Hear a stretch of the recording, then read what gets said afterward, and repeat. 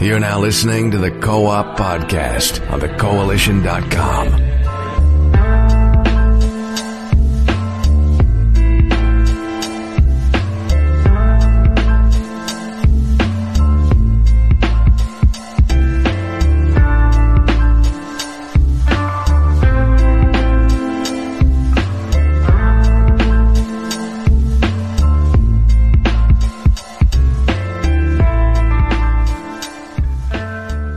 Good afternoon, ladies and gentlemen, and welcome to episode 254 of the Co-op Podcast.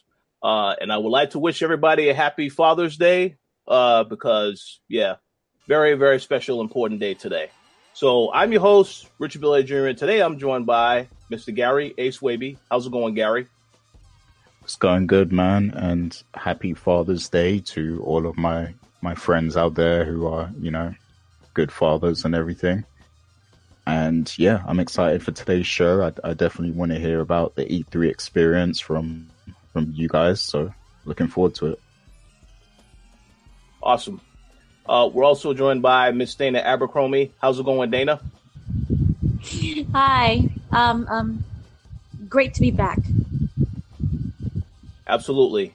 And we have a special guest today. We're joined by Mr. Chris Katsuragi. How's it going, Chris? Good. Glad to be here. First time here. I want to say happy Father's Day to all the fathers and grandfathers out there. Absolutely. And let's also give a shout out to the future fathers as well, because, it's a lot of those out there. So definitely give them a shout out. So we will not be joined today by Mr. Lugo or Mr. Max Muller. As we mentioned, it is Father's Day. I believe they're doing other stuff with their family today. So they will be back because they definitely have a lot to say about E3 2018. And they also have a lot of things that they're preparing in terms of videos and write-ups. So stay tuned for all of that throughout the week. But before we get into all the topics that we're going to get into today, first we need to talk about what we have been playing. So, Chris, how about you start us off and let us know what you've been playing? I have actually been playing some Life is Strange Before the Storm. I've been playing and watching that pretty recently. I hadn't played it before, so I'm kind of getting into it now. It has been a very emotional experience, kind of going through that game. As always, I've been playing a lot of Overwatch 2. And finishing up God of War, just trying to get the rest of those unlocks, trying to platinum it, but it is a hard game to platinum. Well, I would say that this is good to hear because I actually was planning on trying to platinum that next, so I have to prepare for that now that I know it is difficult. Very, very difficult. I actually started God of War on the hardest difficulty because I'm a person who really loves extreme challenges. And probably about a third of the way through the game, I just gave up and went back to the normal mode. Had a lot more fun on the normal mode, but I may come back to the hardest difficulty someday. That's interesting. I'm curious to know what Gary played on as well because I know he completed the game. I played on normal too, and even normal was frustrating for me because there's those one enemies who have wings and they have spears, and it's they would throw bombs at you, but Kratos is kind of slow when he dodges, so it's they would throw their grenades, and while you're still dodging, you would roll right into their grenades or whatever, and that takes away a chunk of your health. So I hated fighting those guys in particular.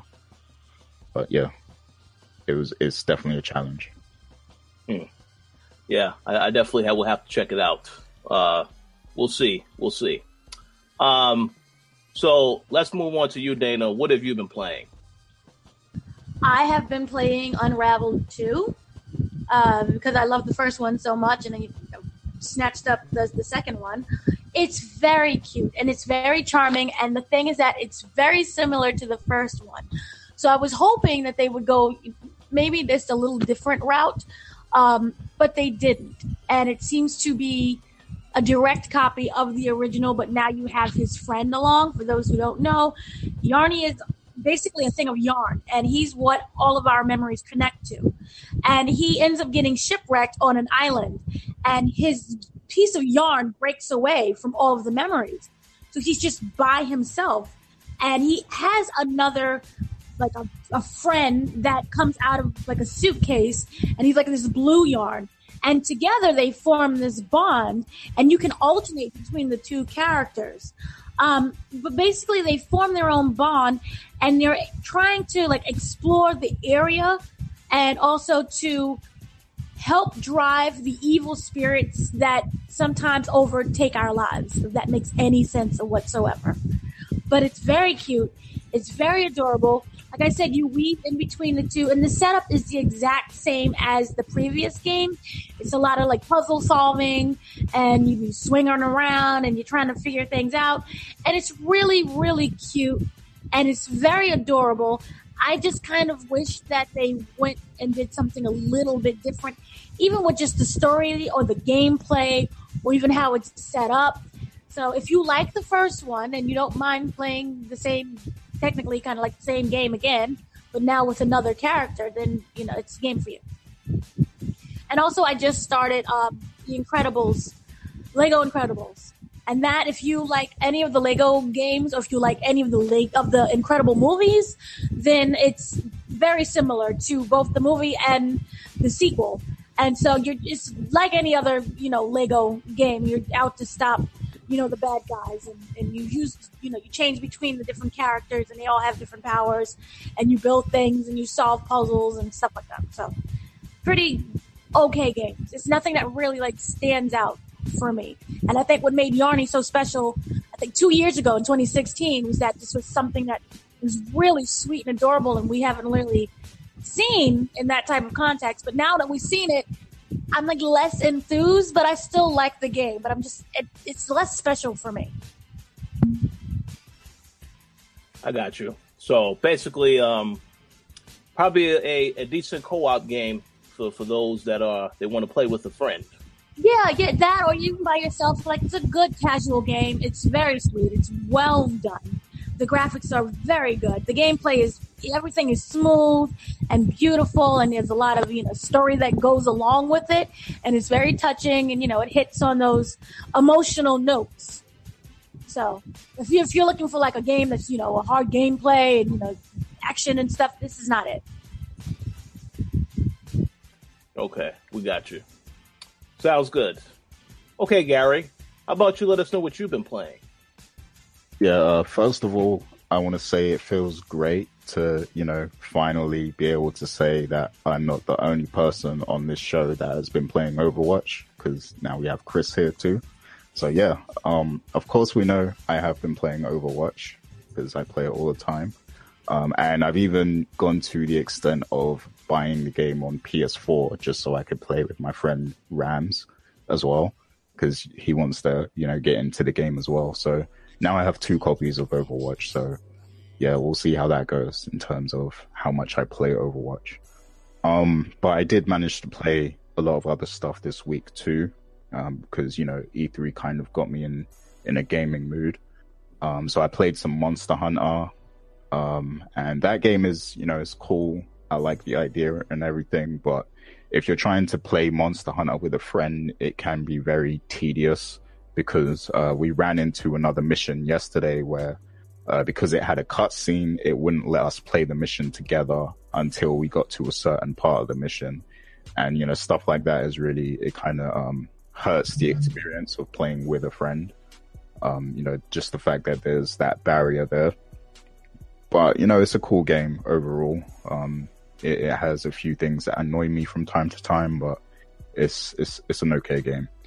I've also been playing Elder Scrolls Online, the Somerset, you know, expansion and everything. And that game actually surprised me, because I didn't, you know, I thought it was going to be a much more scaled back version of Elder Scrolls, of, you know, what we know Elder Scrolls to be.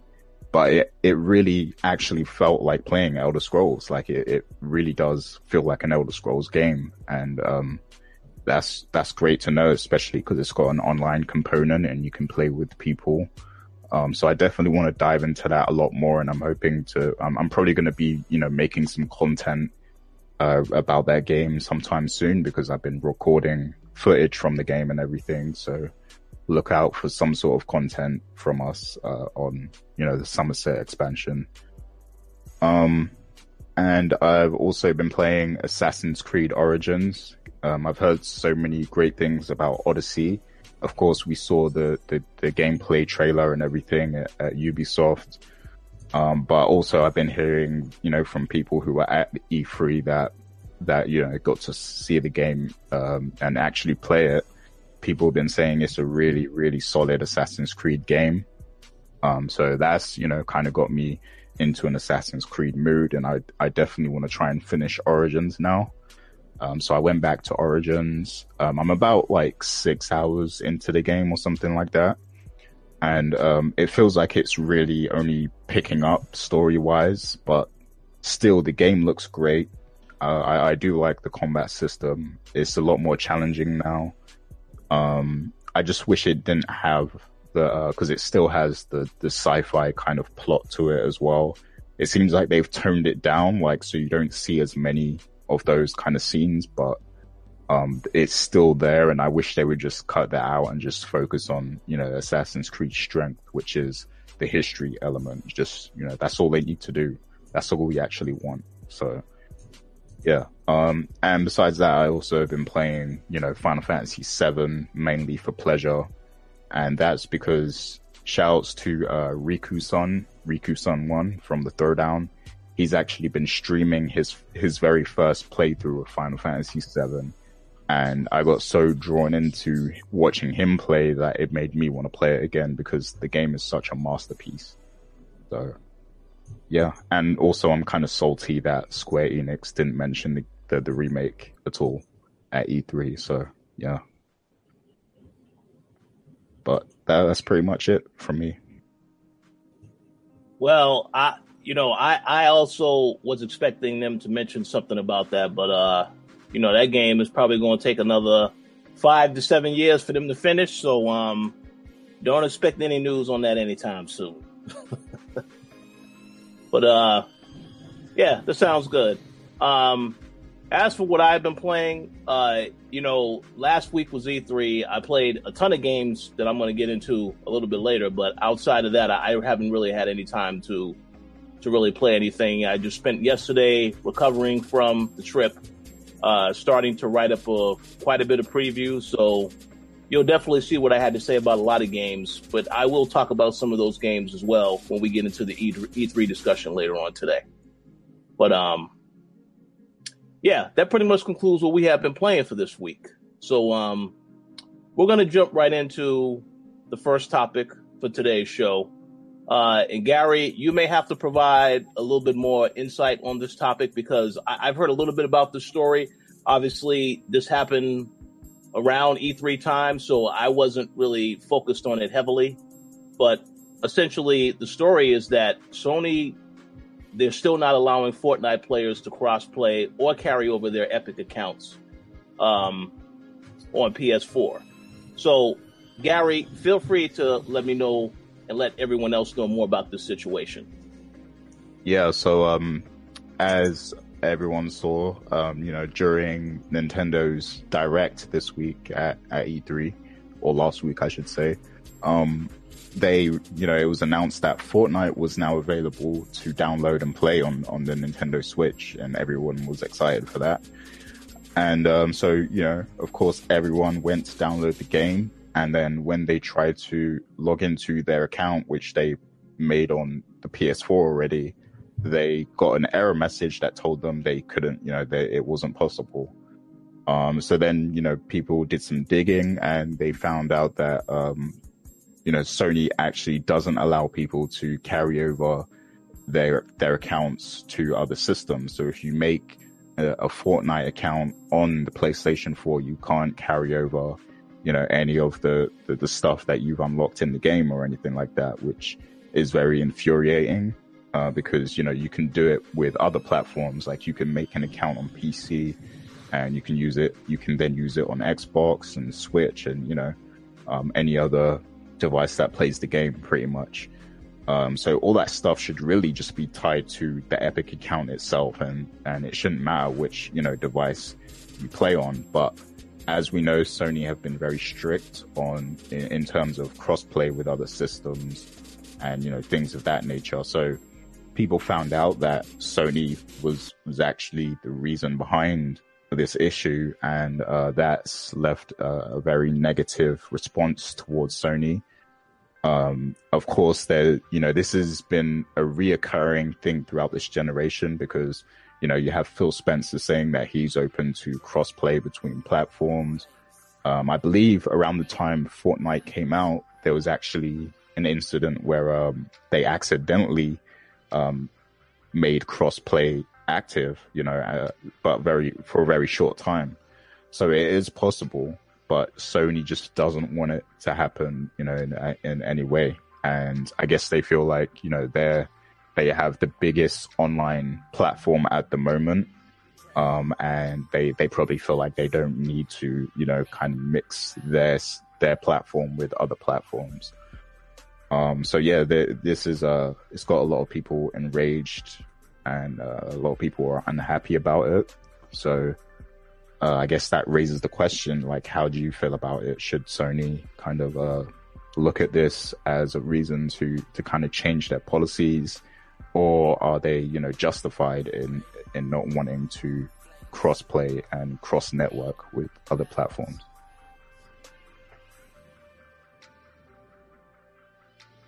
I got you. I have a few thoughts on it, but I'm going to go to someone else first. So, Chris, do you have any thoughts on this particular topic?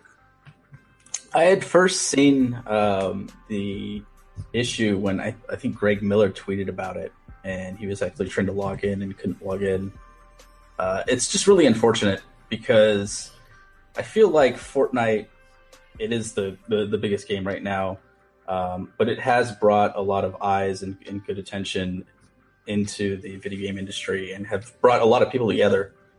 So to have a certain subset of people who just want to play on the Switch, who had previously played on Sony, and want to move their accounts around, and have them blocked out, it doesn't do any good for anybody. I really can't see the benefit from Sony doing this. I don't know if it's something with how their contracts are set up for the game, and their deals with Epic, but it just doesn't feel good for anybody to have a certain group just completely blocked out of keeping their stats or being able to play with their friends. It really seems like just a bad decision. Hey, I definitely agree with that. How about you, Dana? You have any thoughts? I just wonder if it's Sony's way of trying to stay in the lead when it comes to sales and their competition. Like, they don't want to do that type of crossplay at all. So that's what I was wondering. If it's somehow a financial decision. I mean, that very well could be a very valid point. I don't know. As far as what I think about the situation, yeah, I do think it's unfortunate that they do not allow crossplay, because there's a lot of people that want that feature. But at the same time, I don't really think anybody should be too surprised about how Sony is treating this. There's quite a bit of things they still need to do that they haven't done. People have been complaining about the fact that they cannot change their PSN names for the longest time. Sony still hasn't figured out a way to make that something that you can fix. PlayStation Now, a service that we have talked about in the past, that is a streaming service. I know there was speculation that they may try to make download an option, but that was debunked a couple of days ago. So I feel like there's a lot of things that Sony still has to, a lot of areas they still have to improve in. So I'm not really too surprised about this particular issue right here, but it is unfortunate for those that do want to play crossplay. But hey, there definitely is a motive behind it. I think you make an interesting point, Dana. I mean, Sony is at the top right now, so they probably don't feel that they need to do anything to really jeopardize that in their eyes. I mean, I'm not sure. And also, if they did allow this, wouldn't they have to then reverse their entire policy against cross-platform play? So it would be a lot of, maybe for them, a lot of negatives than it is for positives. And this game seemed to reach this big boom once it was released on Nintendo Switch. So this wasn't happening months ago. This is just very recently. So maybe that's why. Yeah, I think the biggest thing is because if you already play Fortnite on the Xbox or PC, you're probably just gonna play on those platforms. But with the Switch is a platform you can take with you anywhere. So I guess people want to bring Fortnite on the go with them. So, even though they probably already got Fortnite on the PS4, they want to have it on Switch too, so they can carry it. So this is why I think that this issue came about now, because now people are realizing that it's an issue, because now they can't carry across their account from PS4 to Switch and bring the game with them and stuff. So that's probably why it's such a big deal now and not before. Right. So unless the people keep pressuring Sony or stop buying any of, Sony games, I don't really see them reversing their decision. Yeah. And there are there's a lot of different ways to look at this, because one of the things I saw somebody mention earlier this week was, if you buy 2 separate copies of Call of Duty, one for PlayStation, one for Xbox, you can't transfer your progress between them. You can't, even if you have an Activision account or whatever, you can't, it's 2 separate progression systems. So, you could make that argument. But I think where this is different is because Fortnite is already cross-play between every other platform. So Sony is literally the only one that's saying, no, sorry. And I guess that makes them look worse. And this also happened with Minecraft, when Minecraft had that big event that kind of incorporated every system from mobile to Switch to Xbox to PC to Mac. There was an event with every kind of player, every system involved, and Sony was the only one left out. So that also made them look bad. So yeah, I guess it's just one time too many for this issue, and people are really kind of tired of it, I guess. Yeah, I guess so. It is what it is. We'll see if they consider making changes in the future, but I don't see any of that coming anytime soon. They obviously, I think everybody at the moment, Sony and Microsoft, they're focused on next gen, starting to think about what they're going to do next gen. So they may not really revisit this whole crossplay thing. Even if Sony is pressured by the fans, I think they're just going to stand still, continue releasing games, and not even worry about this. But we'll see. So any other thoughts on this particular topic before we move on to the next? I saw that Sony actually did produce an official response to this.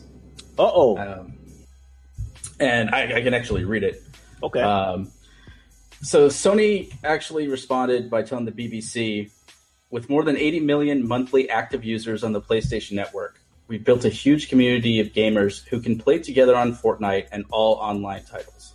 We also offer Fortnite crossplay support with PC, Mac, iOS, and Android devices, expanding the opportunity for Fortnite fans on PS4 to play with even more gamers on other platforms.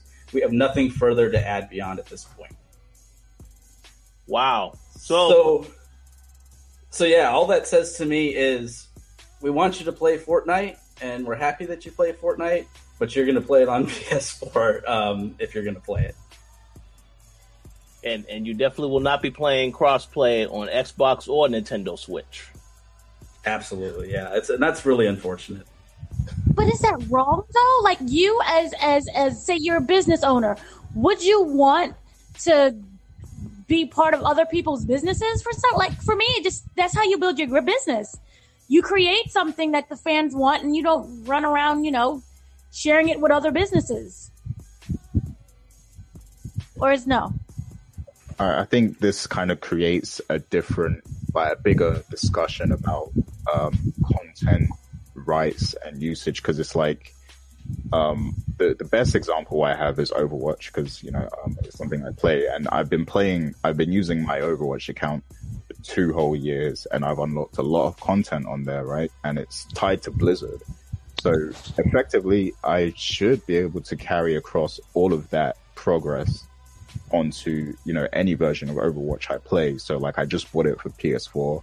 I haven't played it on PS4 yet, but it would be great if I could just log into my Blizzard account on the PS4 and then have access to all of that progress and all of those skins and everything. But it seems like Sony is stepping in the way of that happening and saying, look, you can't have your so regardless of if the publisher has their own service, they cannot integrate it with everything else.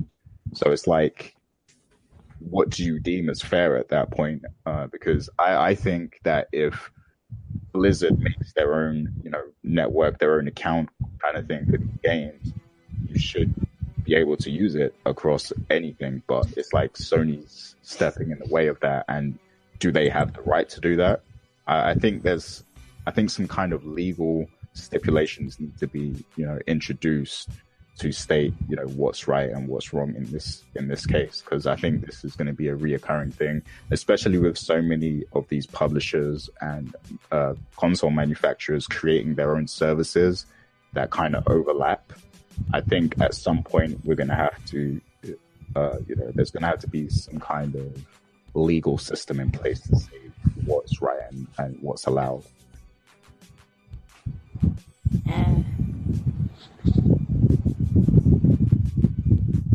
It's a very gray area, I think. From a business standpoint. Go ahead. Sorry, go. No, I'm just saying, like, from a business standpoint, you're giving your competition, the ability to, be ahead of you. I can kind of see both sides of it. I think that there is a business advantage of locking in those players to your community and your ecosystem and keeping everybody there. But at the same time, if I go, especially looking at it from a Google point of view, I can take my Google account anywhere. And whether that's on an Android device, whether that's on an iOS device, whether that's on my PC, I can go across the board with any device. And that's because Google, is providing that service and that login. In this case, Epic does have their own service and their own login. Blizzard has their own service and their own login, but they're being blocked by Sony in this case for accessing the cross content that you may have already paid for. So I think, like Gary mentioned, it's kind of a gray area, and this may be something that definitely has to get into a more legal conversation going forward.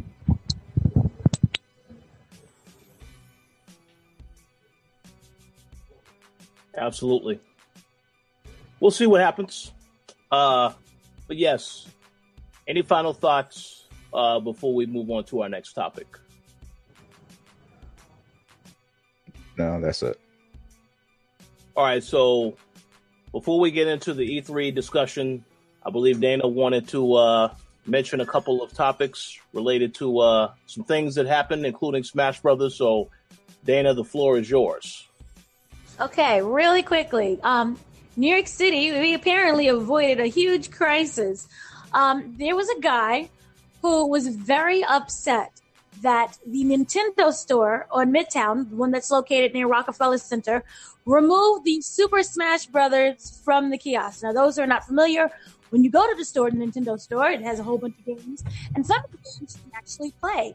You can play, for example, you can play Super Smash Ultimate now. They let you preview the games out before, their release date.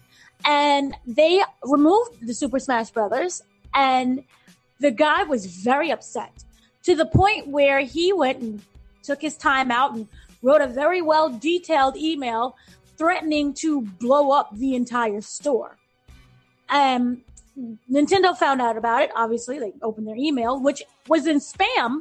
So it took them a little bit of time to realize the email. And the police was called. They did an investigation, but they found out that everything is okay. He doesn't have any plans on actually blowing up anything. So that was a cute little weird situation with that. I'm sure he'll be able to play Super Smash Brothers. So, also, yeah, that was like the main thing for Super Smash. Okay. Well, I'm glad nothing serious happened over there. But, no, he was just angry, throwing a fit. Yes. People love Smash. Like, people are crazy for Smash. They are. They like smashing. Yeah, they love smashing. Okay, so let's go ahead and let's just deep dive right into E3 2018. I'm sure that we're obviously going to give a recap. And I know Chris and I were there at the there for the duration of the whole event. I'm pretty sure that you may have some questions, Gary. I mean, we're also going to give a recap of the experience, but just to start things off, I guess we should talk about the conferences first. Now, EA Play, that took place, I believe it was last Saturday. We actually arrived, myself, Jake James Lugo, and Max Muller, we arrived Friday ahead of that because we figured, well, we got invited to EA Play. Let's go ahead and let's check out EA Play on Saturday and arrive a day before so we're not rushing to get there on Saturday. So we went to EA Play on Saturday, and I'm just saying right now, listen, I know there may be some FIFA fans out there. There may be some Anthem fans out there, but I have to say EA Play was by far the worst conference of E3 2018. Not only was the actual show bad itself, but getting into the show was a complete disaster. Now, we already had got invites as media, but by the time we got there, and we were there early in the morning, they didn't even have our badges printed for us to even get into the event, and they wouldn't have that until after the press conference was over. So for the majority of the time, we decided to, well, I know Mr. Max Muller and I went to a cafe nearby to watch the conference. But of course, prior to that, a couple of us were waiting out in the sun to see what the whole story was. But it was very unorganized. There was a media line at one point, and then they had everybody's name in alphabetical order in different lines. But it was in a small, jam-packed area. So as soon as you walked in, there was nothing but a whole bunch of people around you. So very unorganized, very, very horrible communication between PR and the actual EA company as a whole, because there was no communication on how to handle any of this stuff. And I know you and I, Gary, the first year that they had EA Play, we had already had a similar issue where we were already had media invites to go to the event. We get to the event early, and then they say, "Oh, we run out of space. We were unable to go to the conference." So unfortunate, but to me, I don't really think they've learned their lesson quite yet. But that first time really soured me on EA Play. That was in 2016, and that was like the first time they were moving away from the actual E3 convention. And like you said, we were registered and everything. We got there early, even. That's what threw me off too, because we got there early and they still wouldn't let us in. So it's like, they're just showing favoritism, I guess. But that whole thing just soured me on EA Play altogether. And then 2017, I wasn't even really bothered about going to see them. Like, I'd rather just catch it all online, basically. Like, I'm good on EA. They don't really have that much I'm interested in anyway, besides like BioWare stuff and Battlefield. But yeah, it just seems like they're doing a bad job of running their event nowadays. Yeah, I agree. And I do have more to say on EA, but Chris, perhaps you could tell me what your thoughts were on EA Play. I know you probably saw the conference. So yeah, I I watched the conference online.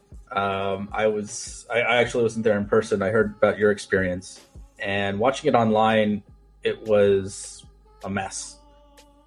They still don't have any idea of what the gaming culture is really about and what they want to see. As we're going to talk about later, I think the other publishers really have grasped that going forward, but EA is still kind of stuck in the Stone Age with this very businessy and non-gameplay. We're not going to tell you a lot about what's going on. All of these just really kind of one-off things. The thing that actually stood out to me was when they were talking about Star Wars and the new Star Wars game coming out. It was so one-off because they had everybody come out in a suit and they had everybody, do their presentations. And then all of a sudden you have this random person in the crowd that they go up to and they say, "Hey, tell us about Star Wars."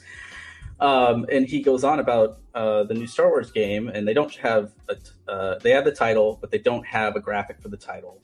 They don't have any footage. They just kind of say, "Stay tuned." And it was just very, very strange. I thought that their presentation was just mainly very boring. They didn't come with any really great information, and it was not exciting, kind of going in. And that set the bar low for the rest of E3, which was kind of a good thing, because I think, as we're going to talk about later, I think the other publishers really stepped up their game going forward. I agree. I certainly agree with everything that you had to say. So I'll say a few quick things on the conference and the actual show itself. The EA conference, yeah, I agree. A lot of there wasn't really any major surprises. I know a lot of people going into that show thought they were going to announce another Skate because they had turned on the servers for Skate 3. That never happened. NBA Street, that was another series that I figured maybe EA will come back to at some point. But they're not doing that. They are doing NBA Live once again. I did get a chance to play NBA Live. They have that one mode. It's called the One, but this time they have it where you're playing as a team, and pretty much after you beat a team, you can take whoever is the captain of that team and add them to your squad. So some of that stuff is a little reminiscent of NBA, NBA Street in those regards, where you could take other players, but that's the only thing about it that I think actually stands out. And when I did get a chance to play, because I actually played with one of the devs, a matchup with the Rockets and the Celtics, I mean, the gameplay feels pretty much the same as last year. They talk about the better animations, all the stuff that EA normally says that they put in their games. But to me, I really don't think there's anything so drastically different about the game itself. It feels pretty much like it did last year. Do I think that it can compete with NBA 2K19? Well, NBA 2K19 is still at the top right now. I think last year when they had the My Player and the microtransactions, all that other stuff, that definitely was something a lot of people criticized. So I would say, at least from my player perspective, maybe NBA Live will offer a better experience. But again, I didn't see enough of it. I didn't play enough of it yet to know that. I just think so far, I would say it is good to have an alternative, because NBA 2K, while the series is good, over the years, they've become a little stagnant with some of the things that they do with the actual game itself. So we'll have to wait and see how that turns out. But yeah, I did get a chance to play that. I did get a chance to also play some of Madden. Madden pretty much is the same game once again. They've added more animations. They have the long shot story mode, which is coming back, which is a good thing, and it's coming to PC, so they'll have mod support as well. So for fans of Madden, I mean, more of the same is going to be good for them. So those are two games that I can say for sure they're okay. I mean, they're pretty much what you would expect from EA. As for Anthem, Anthem was there as a demo that the devs were playing, so you didn't actually get a chance to play Anthem. Anthem looks okay. I mean, my whole thing is, I know BioWare is known for storytelling and all that other stuff. I have no indication whatsoever of them actually going back to that stuff with this game. It feels to me like EA wants this to be a service-based game. So I'm not really sure how much BioWare is going to put into it to make it actually a good game. So I have to wait and see more on that. But when I do think about the fact of BioWare not being allowed to be themselves when making this game, it does have me concerned for the game. But again, there wasn't really enough that they showed about that game to really know which direction they're heading in. I just know when I hear that they want this to be a service-based game that they continue to add more content to over a period of time, I don't really know how I feel about that because I saw what happened with Destiny and these other games. So we have to wait and see. But in terms of EA Play as a whole, as I said, there were no real surprises with the show. Very disappointing, I would say, because I thought they could have done more. I know there was talk that BioWare is working on a new Dragon Age. Obviously, they're not ready to show that. I'm not really sure why they talked about the Star Wars game, especially when you have nothing to show. Because to me, that right there was a thumbs down as soon as I heard that. Because it sounds interesting. I know that the guys that made Titanfall, Respawn Entertainment. I'm very intrigued to know and see more of that game, but just to know, we're just going to talk about a game, but we're not going to show you nothing. I think that was a complete waste of time. But that's just my opinion on EA Play. But were there any other thoughts on EA Play before we move on to Microsoft? It was boring. Uh-oh. Well, I will say one last thing. Sea of Solitude, I'm looking forward to. I have to give EA credit, at least with the indies, because it looks like the indies are that stuff they're doing right.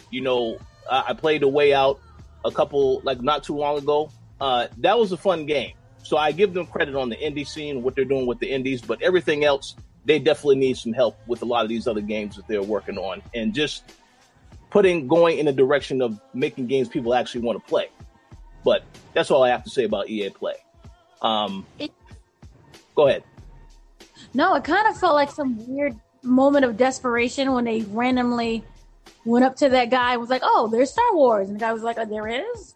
So yeah, it just seemed really weird. I know they also talked about their Origin Access premiere or primer, but overall it was just boring, and there was some of the footage that we've kind of seen already. So I didn't really care.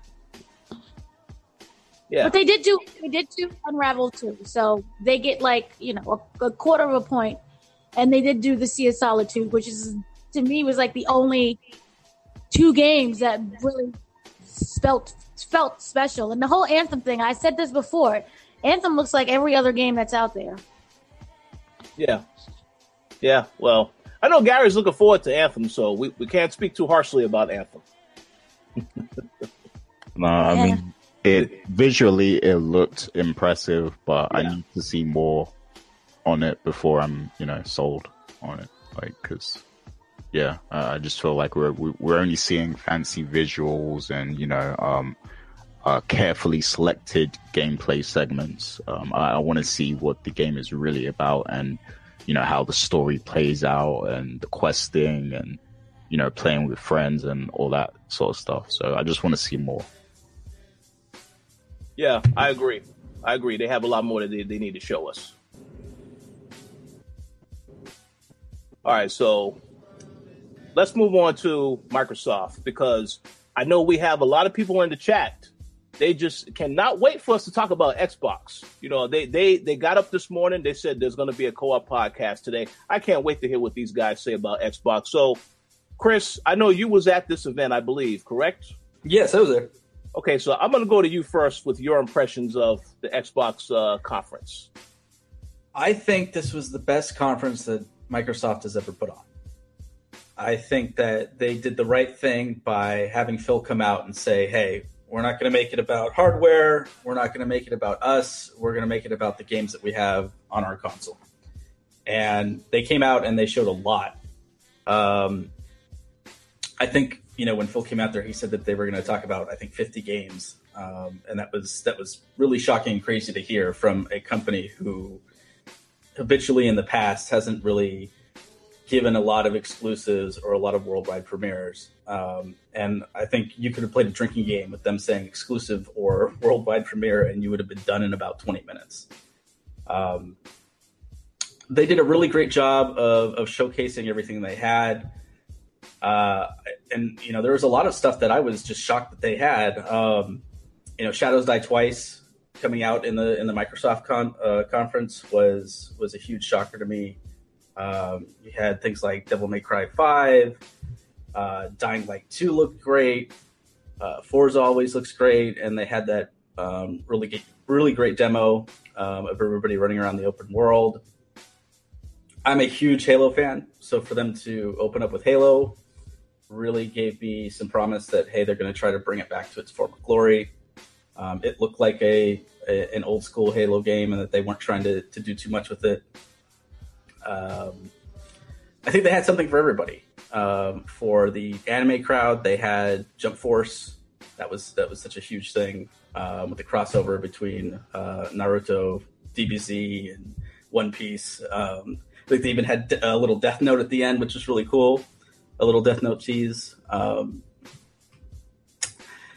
They had Cage 3, which they had the Frozen trailer, which was great. It was nice to see some more little bits of Cage 3.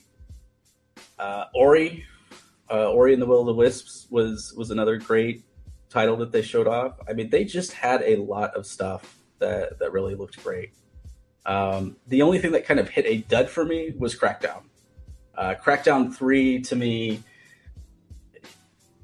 I believe the game's been in development for 5 or 6 years at this point, and it looks like a Saints Row game from about 3 or 4 years ago.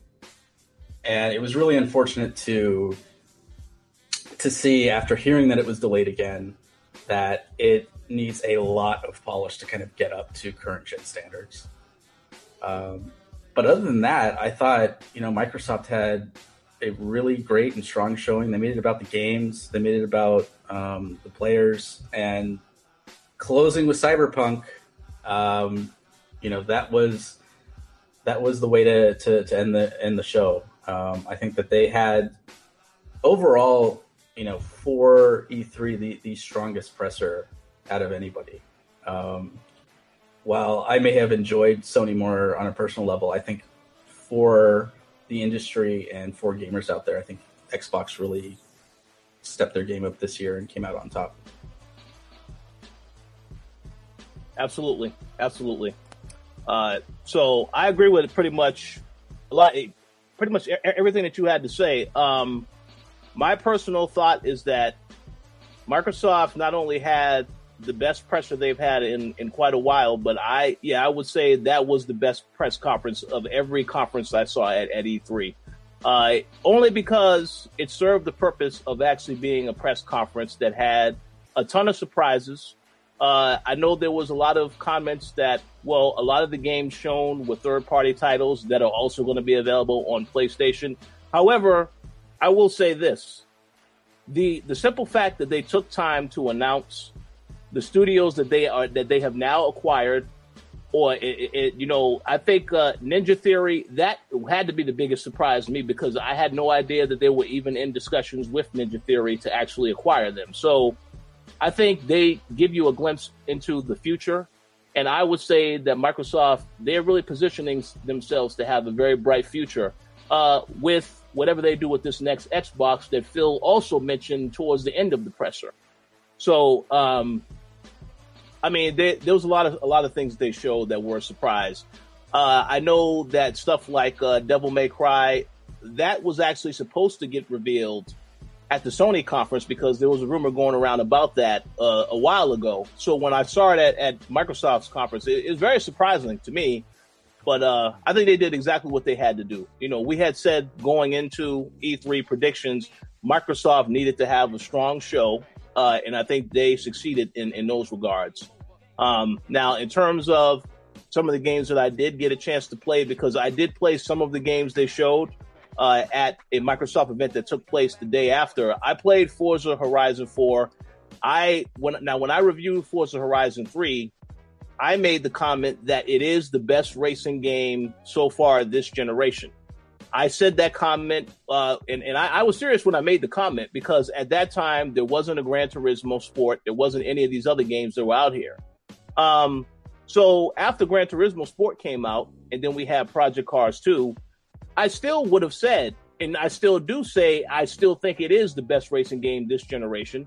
But after seeing Forza Horizon 4, I think they may have outdone themselves even more because of the fact that they have the seasons in there. The demo that I played, you pretty much are racing on a track and it switches between different seasons. So you get a chance to actually see how it feels driving in the snow, how it feels driving during the springtime, different type of conditions.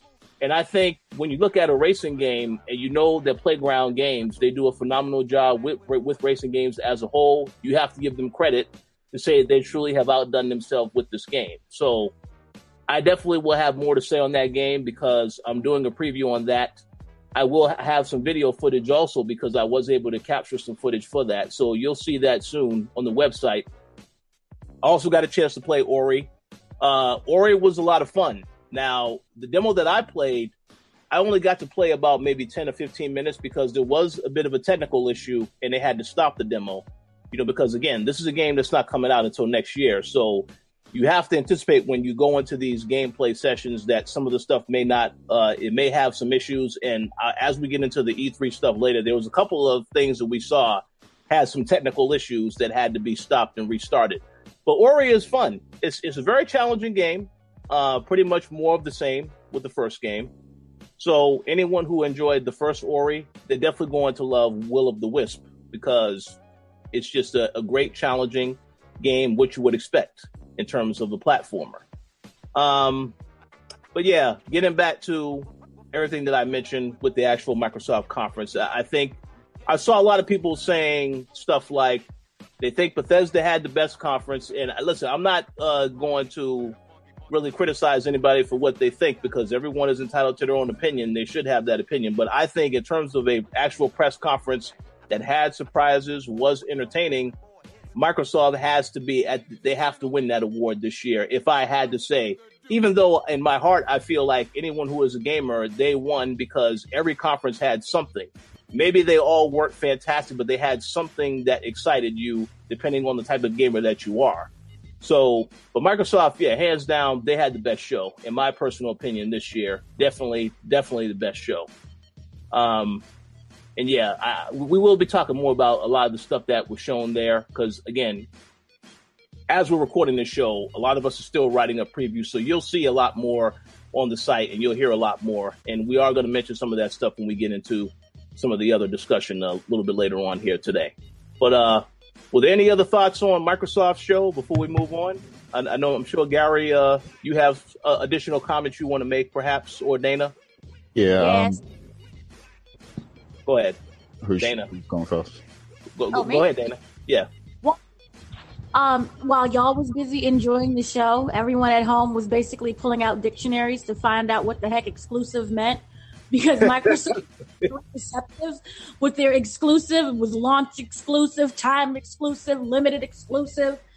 We just didn't know what the heck they was talking about. But yeah, so they're very deceptive that way. So good for them. Also, another thing that really angered me was that Jump Force, the Death Note characters, are not playable. So you're showing all these characters in the game and everyone's getting all excited, but then they're not playable. So, I'm very upset about that. You're showing me games, and that would be one of the main reasons for me to get Jump Force is for Death Note, and then now it's just coming out. Oh, it's not playable. So, it was good. I will give them that, but it was deceptively good. The Battletoads, I'm excited about, and also there's the Cuphead is getting the new playable character and new enemies and bosses. That seems really good. The Devil May Cry 5 thing, that was really exciting. I am the only person in the world who does not give a flying fart about a Division 2. I'm tired of apocalypse games. I'm tired of there's a virus coming out. So yeah, I didn't feel anything about that. Dying Light 2 seemed interesting. The best thing I will say is Fallout 76, because I'm not a Fallout fan, but so far that game seems to be very good. And there's trees. As I said before, there's trees and leaves, and I'm still confused about where it takes place in time, but I'm excited for that. And of course, the whole Gears of War and the Funko Pop thing, that was kind of weird. But other than that, I thought it was good. The Kingdom Hearts 3, for me, the more you keep showing me and you're not giving me the game, I care less and less about. So and the voiceover acting was just odd. I didn't really like it. But other than that, and other than it being deceptive and the fact that you're just going, well, the thing is that you're giving me a lot of games. Me personally, I don't really care that much about. But I'm happy for those who got to see all of the games and that they do care about it. But I was more interested in the studios that are now coming to Microsoft. Absolutely. Yeah, Gary. So you had some thoughts you wanted to share as well. Yeah. So yeah, in terms of like showing games, this was definitely the best E3 press conference. I do have some critiques, and I'm probably about to anger some of the aggressive Xbox fanboys out there. But I have critiques for every conference, so it's not just this one. But yeah, like Microsoft uses a lot of word games, and when they say like world exclusive and console launch exclusive and things of that nature, they use a lot of word games, and that they mention they have 18 exclusives, but not all of those are true exclusives. They're including games that are launch exclusive as well in that number, because a lot of those idea Xbox games, it later on came out that some of those are timed exclusive, and they will be on other platforms too. So, those 18 exclusives that they put on the screen and everything, it's really not 18 true exclusives. A lot of those are timed exclusives. So that's my thing, but it's smart though. I'm not saying it's wrong. Like, they're being very smart with how they present things and how they market things. That you have to create an illusion and get people to get behind you, especially when you're in Microsoft's position. They're in a position where they need to create that consumer confidence in their product. So it's smart from a business perspective, but there was a lot of word games being used. But if you just look at it as a press conference with games, it's definitely the best press conference at E3. And I think the announcement of the new studios that they acquired, that's a big deal for sure, because that sets them up for the future. The only downside I have to that is they should have, Phil should not have mentioned that they're working on new systems at all, because now the only thing I'm thinking is, okay, you have these studios, but now these studios are probably just working on games that are going to come out on the next system. Who knows when we're going to see those games that they're working on. So I think he should not have mentioned that they're working on new consoles at all, especially when they just released the Xbox One X, last year. I think it's way too early to be talking about making new consoles at this point, even though we already know that, companies are always doing R&D and, thinking about working on the next thing in the background. But I just don't think you should tell the public that, it's too early to say that. But yeah, overall, if you just want, a press conference with a lot of AAA games, this was definitely the best press conference. And to end on Cyberpunk was definitely a wise decision, because that's a game that we've all been looking for a long time, and I'm very excited for it. And yeah, that's pretty much it. That's pretty much my thoughts. Sounds good to me. Yeah, I know Microsoft wasn't the only one that mentioned next-gen consoles. We're actually going to get into that right next. But any other thoughts from anybody about Microsoft before we move on to Bethesda? I can definitely agree with what Gary said about talking about the console. It seems counterproductive to mention a next-generation console when you just said, hey, there's going to be 40 or 50 games coming out in the next 2 years. Oh, by the way, get ready to buy our new console. If they had, some other announcement in tandem with that, where they were like, hey, we are working on new console technologies, and by the way, you're still going to actually be able to play these games on whatever new console we come out with, that would have been a huge megaton bomb dropped. But to just mention it in fleeting, it didn't seem like a wise decision, especially with nothing to show. But overall, I think that they had a really strong conference. The one thing I will say is that being there and not having accessibility to water really sucked. For those in attendance, we actually did not have readily available accessibility to water. And there was a couple vending machines, but they only took quarters. And I think the waters were $2.50 or something, and you only could take quarters. So that was not a fun time. I was dying of thirst as soon as I needed to get out there. So as soon as I needed to get out of there. But hopefully next time we will actually have some at least access to water on the next press conference.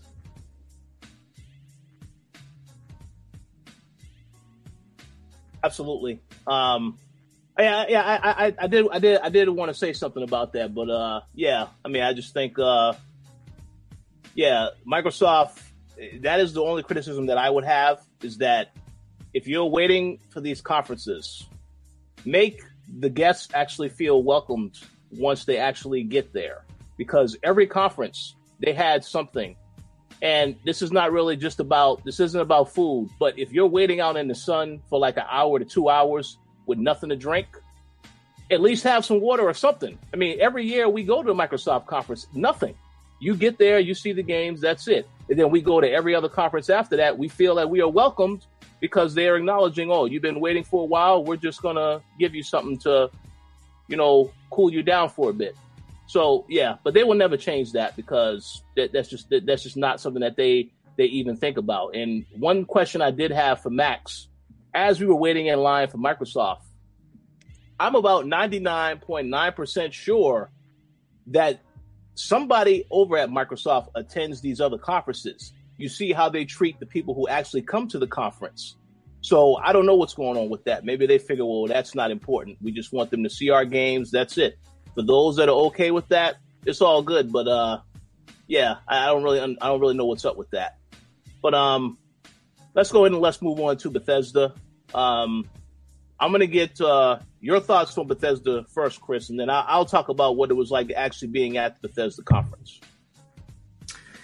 I saw bits and pieces of the Bethesda conference. I actually didn't see the whole thing. I saw the beginning, and I saw, I think, probably the last 40 minutes of it. The reactions on stream to Andrew WK were quite funny. It seemed a little odd for Bethesda to kind of open up with that and get that going. But in terms of Fallout 76, I think it started out really, really promising, and then kind of got into really weird territory and a little meme territory. But then they brought it back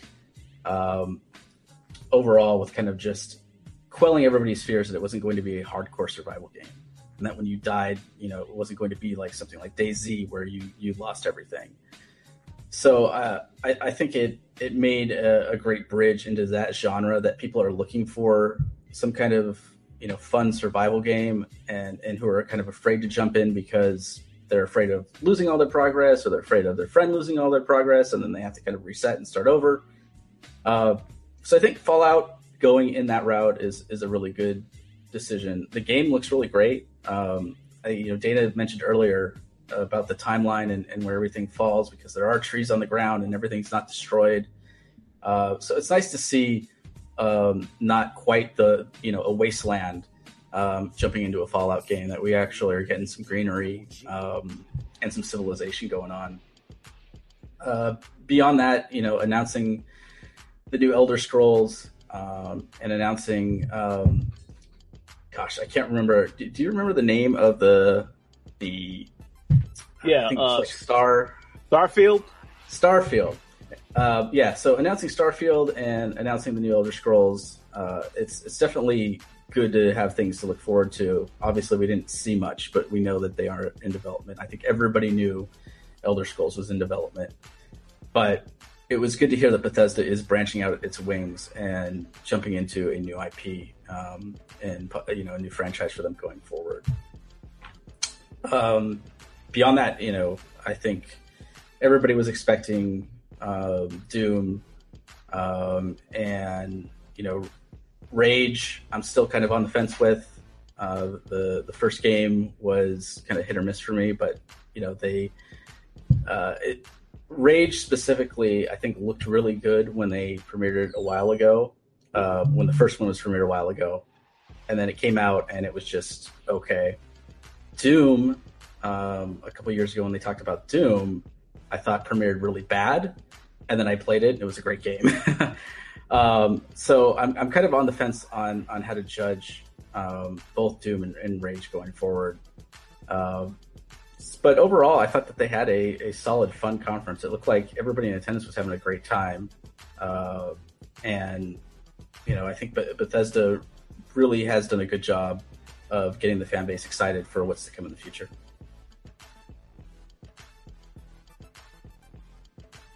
Yeah.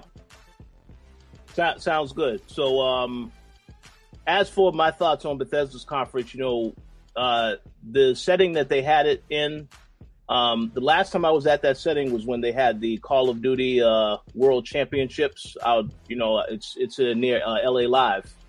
It's a nice setting, nice way they set it up. Of course, they had some entertainment. They had drinks, so on and so forth for everybody before you even got into the conference. So when we got into the conference, the complaint that I have is the way they had the seating, because everyone had ticketed seating. Like, you had to get in there, but then once you got through security, you got an actual ticket that would tell you where you're supposed to sit at. The way they set up the actual stage, if you saw on the stream, depending on where you sit, you didn't necessarily have the best view of everything that was going on, because even though they had a wide screen, the center part of the screen was the only area where they actually showed some footage of the actual announcements. So I wasn't really a fan of that. When the conference got started, Rage 2, I was fine. I know they had the concerts going on. They had the rock performance. That was okay, I guess. Rage 2, I wasn't really someone who played the first game, so I didn't really care about that too much. I like Avalanche Studios, so I'm going to give the game a try when it comes out just to see how it is. But yeah, Rage 2 they showed. I was surprised to see Wolfenstein and the fact that they're now talking about another Wolfenstein game. I don't necessarily think that is the true sequel to Wolfenstein 2. That could be like another expansion, like when they had the expansion before for Wolfenstein. I'm curious to find out more information about it, but again, that won't be out until 2019. The VR support for Wolfenstein and Prey, I think that was going to be a given that they were going to do that because they've already done VR support for the other games, so I was fine with that. Moving on to the announcements that were made later in the show. Doom 2, obviously, looking forward to that. I don't necessarily like the name Doom Eternal, but still looking forward to it because the last Doom was awesome. And then, of course, ending out the show with Fallout 76, and then Starfield, and then Elder Scrolls 6. I think that was a bit overkill. I honestly think that right there is why a lot of people feel Bethesda had the best conference, because they announced these games. But the thing that people should remember is, I'm pretty sure Elder Scrolls 6, this is nowhere near being done to completion. You won't see most of these games until next generation with PS5 and, whatever the next Xbox is called. So that stuff is far, far out from being released. Starfield, I have no idea when that game is coming, but I would assume that may be the final game of this generation from Bethesda, if it isn't to start off the next generation.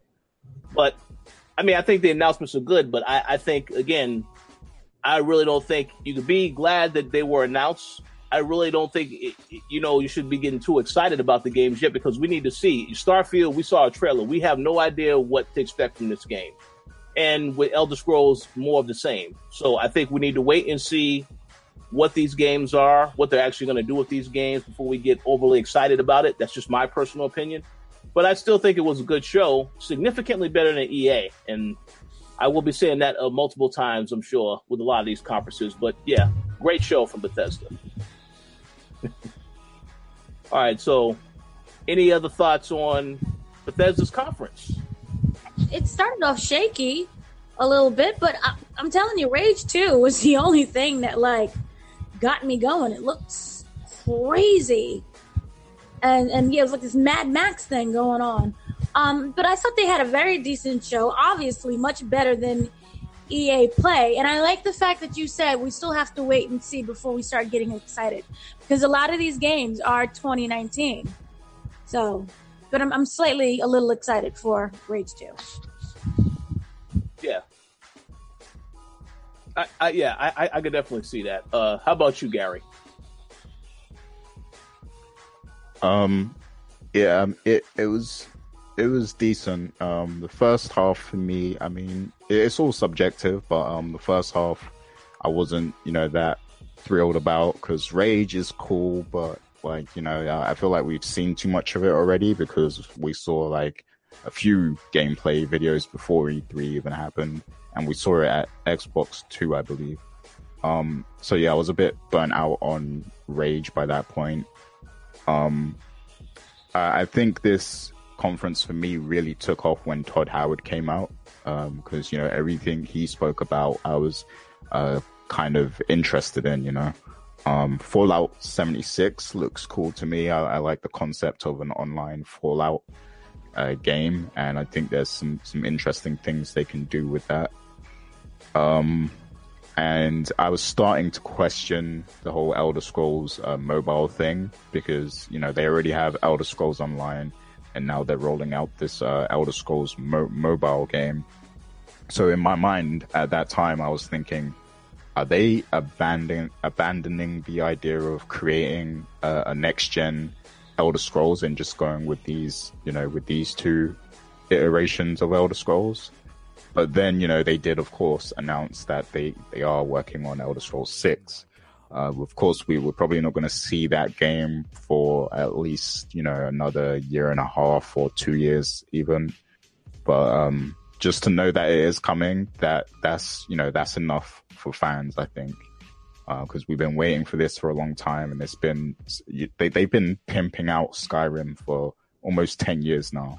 So yeah, we definitely needed another Elder Scrolls.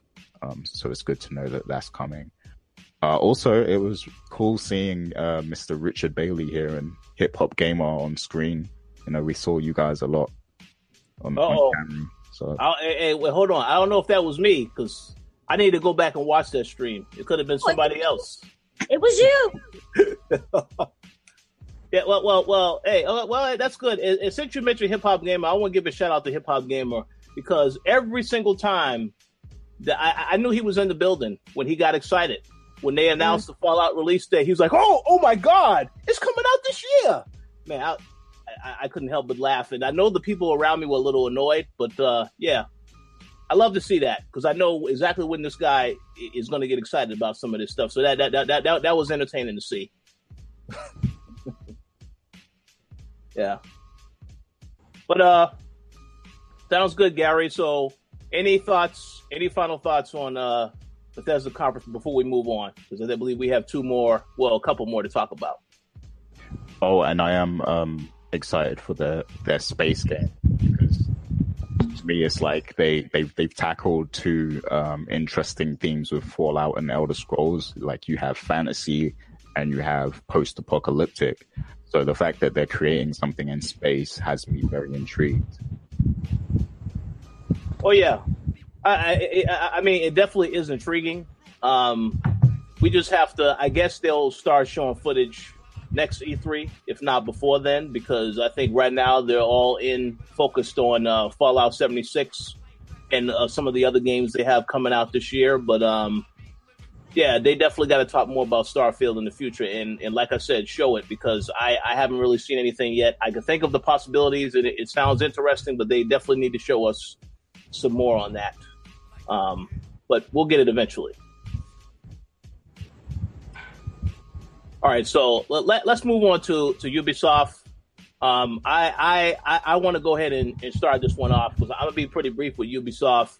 I had the Xbox event that took place, so right as soon as that event ended, I had to rush over to Ubisoft.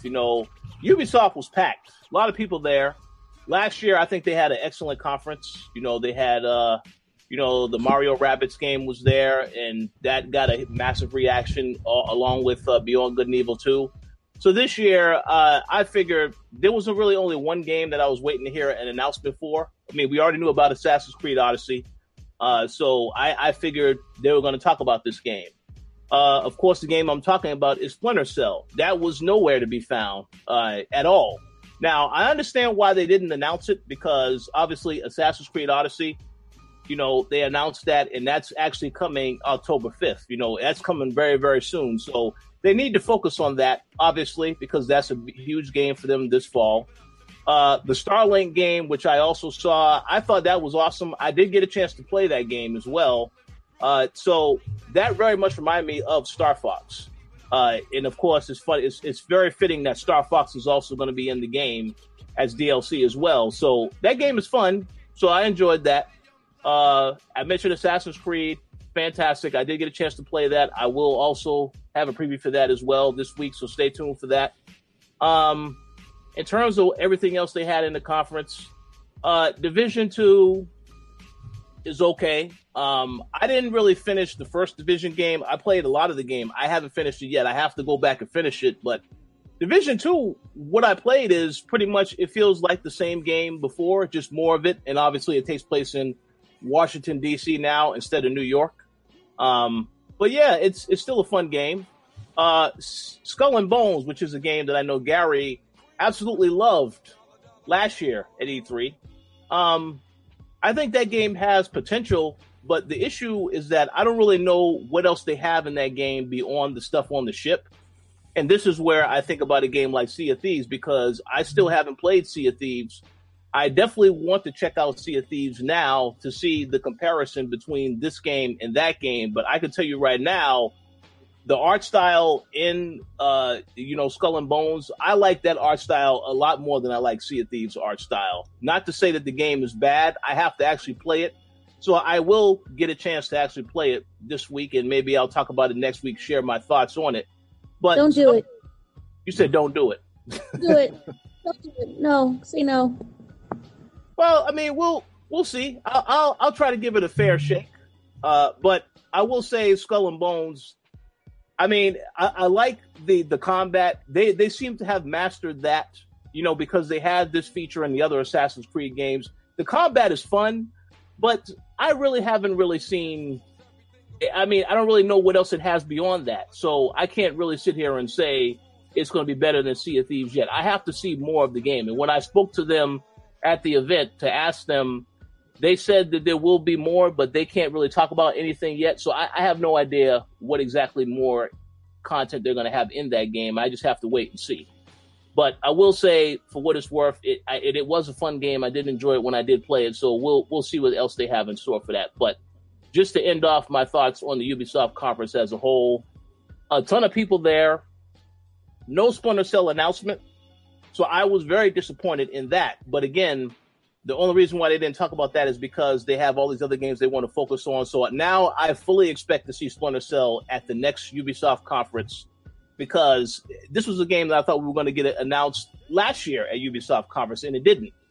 But, obviously they're working on Watch Dogs 3. They're working on Splinter Cell. So these games are going to definitely get announced the next time around. They just decided not to do it at this point in time. But it's all good. I will wait and see what they're doing with that. But outside of that, the conference was, I think, pretty good. If there's one takeaway I do come away from that conference, I know Ubisoft has a very, very good relationship with Nintendo. Because to have these Nintendo characters just pop up in these different games, that is very, very interesting. And I'm very curious to see how far they take that with the other franchises, because I'm pretty sure this is not the last time you'll see Nintendo characters appear in a lot of their games. So we'll see how that goes. But Chris, you have any thoughts on the Ubisoft conference? I caught bits and pieces of the Ubisoft conference. What I did catch was Skull and Bones, and I actually did get to play a 30-minute demo on the floor of Skull and Bones. And like you said, the mastery of the naval combat is there. It feels really good. It's a little bit slow, but in terms of combat and finding your enemies and feeling like you're actually in a naval battle, it really nails that. Like you said, there is that feeling of, well, what else is there to do? And in the game, there wasn't much, or in the game demo that I played, there wasn't much else to do other than kind of find some sunken ships and grab some treasure. There were no ports to go to. You couldn't get off the ship with your crew or anything like that. I did ask one of the devs, hey, is that something that's going to be coming into the game? And they responded by saying that it's not here in this demo, and that's all that they could say. So that gives me a little inkling that you may actually be able to get off your ship or message, or kind of tweak your crew, or possibly go to an island or some other places to dock your ship in the future. But at least in the demo that I played, you couldn't do that. It was more just a deathmatch demo with, I think we had a good 12 people rolling around in ships shooting at each other, and it was really fun. So Skull and Bones I thought was really good. I did see the Division 2 trailer, and in tandem with what we saw at the Microsoft conference, I think we really need to get away from doing these scripted multiplayer talking walkthroughs. It sounds so forced, and it's nothing like it is when all of us are playing a game. So I think having that type of scripted segment just kind of takes away from what your game can actually, show on a technical aspect and on a gameplay aspect. But that being said, I briefly played the first Division. I didn't enjoy it. I maybe played it for a couple weeks and then I stopped. This hasn't done anything for me to kind of jump back into the fray, but I think this one may have to be like a word of mouth thing for me, where if enough people say, hey, you should jump on the Division 2, they've really made some improvements, it may make me jump back in. It was nice to see the Beyond Good and Evil 2 trailer. That was really cool. They showed a little bit of gameplay, so that was awesome to see. Assassin's Creed Odyssey, it's still a beautiful looking game. It's cool that we're going into Greece. So and it looks like they're still more focused on the historical aspects than doing the sci-fi aspects, which I think is a great move. Other than that, I think the only other thing I saw was the Mario Rabbids crossover, and like you said, it definitely shows that they have a strong relationship with Nintendo. For Nintendo, even before, and I actually haven't played the first Mario Rabbids game for the Switch, but I heard it's fantastic. But for them to put, their flagship character in there and put Mario in a Ubisoft game and have that collaboration, shows how much trust Nintendo has in this publisher. And, now branching out into Donkey Kong, branching out into Star Fox, it's really exciting to see what we might get down the line in terms of more collaborations with Nintendo. And I did check out the trailer for Rainbow Six Siege, their documentary about their professional players, and I thought that really did a great job of humanizing and showing some of the personalities and pressure that these professional esports players have for any type of professional gaming competition. So I'm looking forward to seeing that Rainbow Six documentary and seeing how it compares to kind of my experiences in esports and current experiences with the Overwatch League. But yeah, from what I saw, I think Ubisoft definitely better than EA. I don't know if it was quite as bombastic as Sony, Microsoft, or Bethesda, but I thought that they had a solid showing overall. Agreed. Absolutely agreed. So, you, Gary or Dana, you have any additional thoughts on Ubisoft? I'm disappointed no one expressed their love for Just Dance 2019.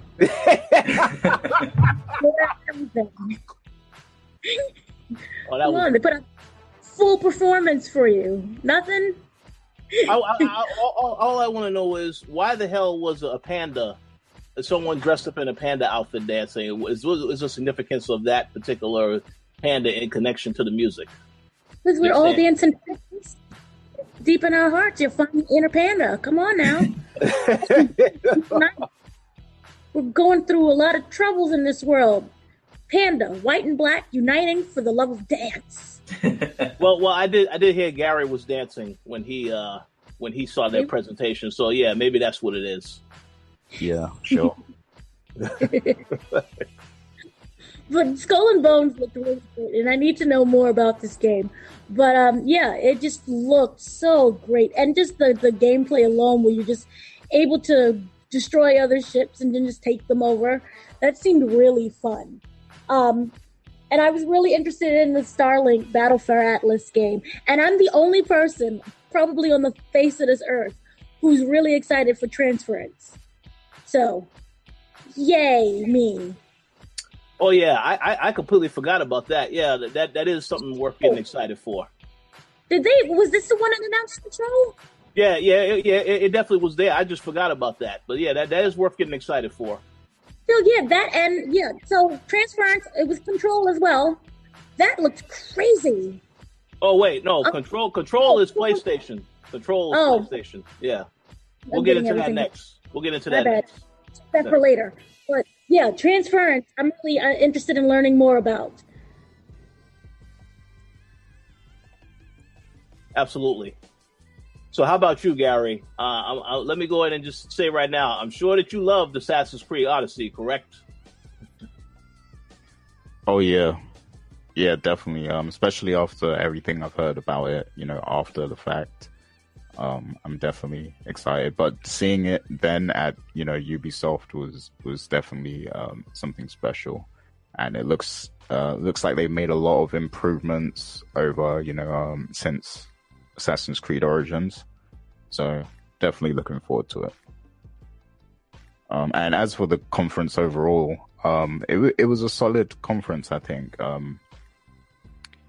Yeah, like starting off with Just Dance was like, I was just glad they got it out the way, to be honest with you, because sometimes they, randomly throw it in the middle of the conference and it kind of slows things down a little bit. But, I'm glad they got that out the way early. So then after that, it was just, everything was kind of on track.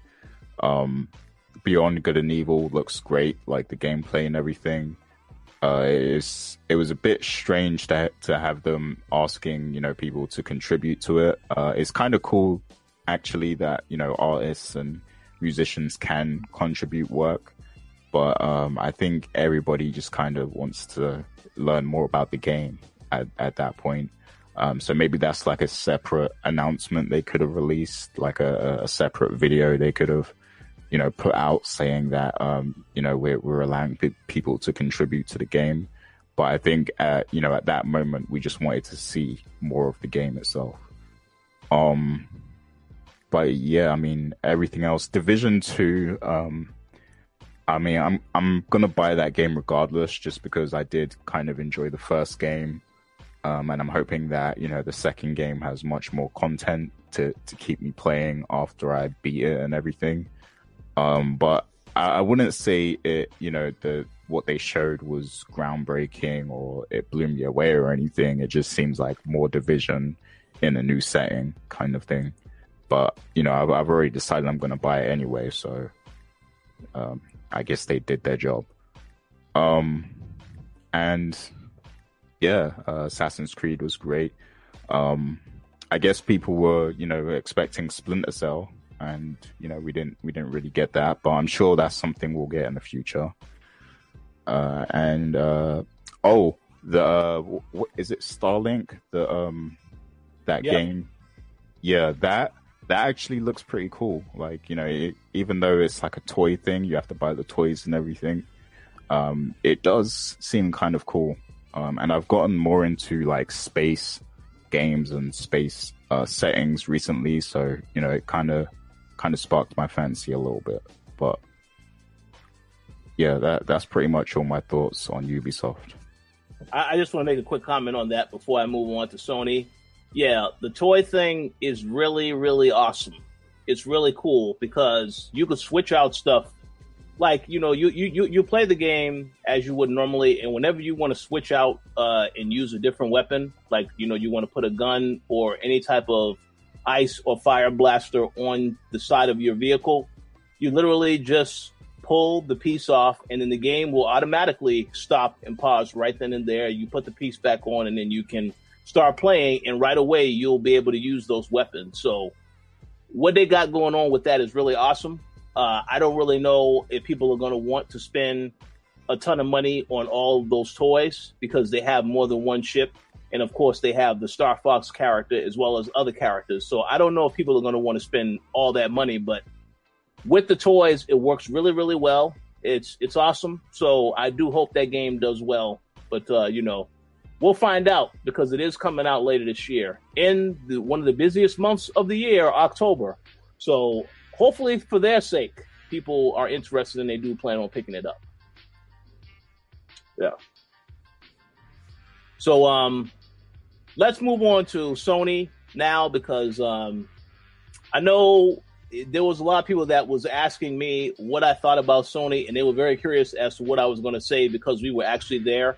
So before I give my thoughts, Chris, I'm going to let you share your thoughts because I'm also curious to know what you thought of the actual way that they had the presentation set up and then the actual presentation itself. So the floor is yours. So as somebody who was in attendance and went through everything that they had to present as well as everything they had after set up, I think it was the most fun that I've had attending a press conference ever. I thought that they did a great job of setting the tone and setting the mood, before they even showed anything. And then to make the journey, from the church scene, which was a great reveal that that's where we were in the game during the Last of Us trailer. And then moving on, we actually left that scene, walked past like a waterfall with like water lilies and cherry blossoms, and then into that big, huge tent with the panoramic screen with more cherry blossoms and everything. It was such a great experience. You really felt like you were being taken on a journey, and I know that that's what they were going for. From actually speaking to one of Sony's producers, they had talked about how they went to some art installations in New York City, some interactive theater installations that were in New York City that they really enjoyed kind of going through and taking a journey into different rooms and getting a different feel. So, trying to translate that over and mix things up into a press conference was kind of a breath of fresh air.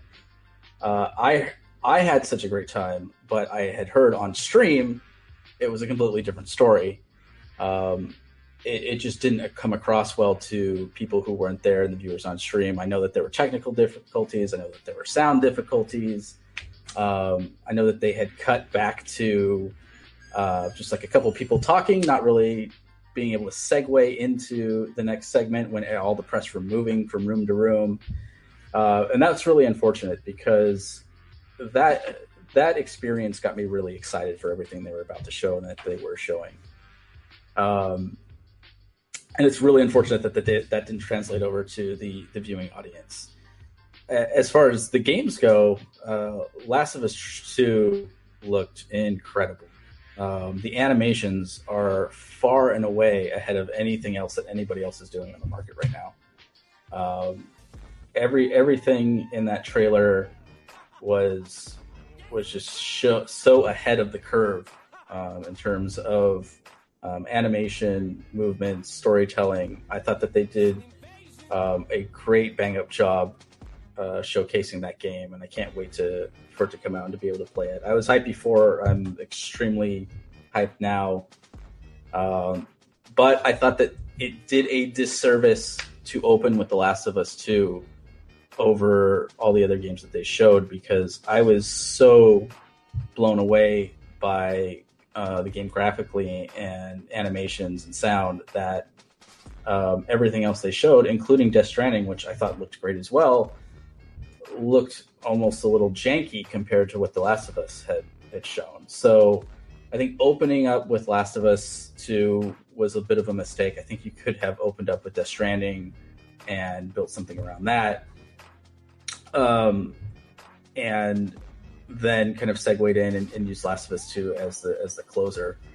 But overall, they came with gameplay with everything, which was really nice.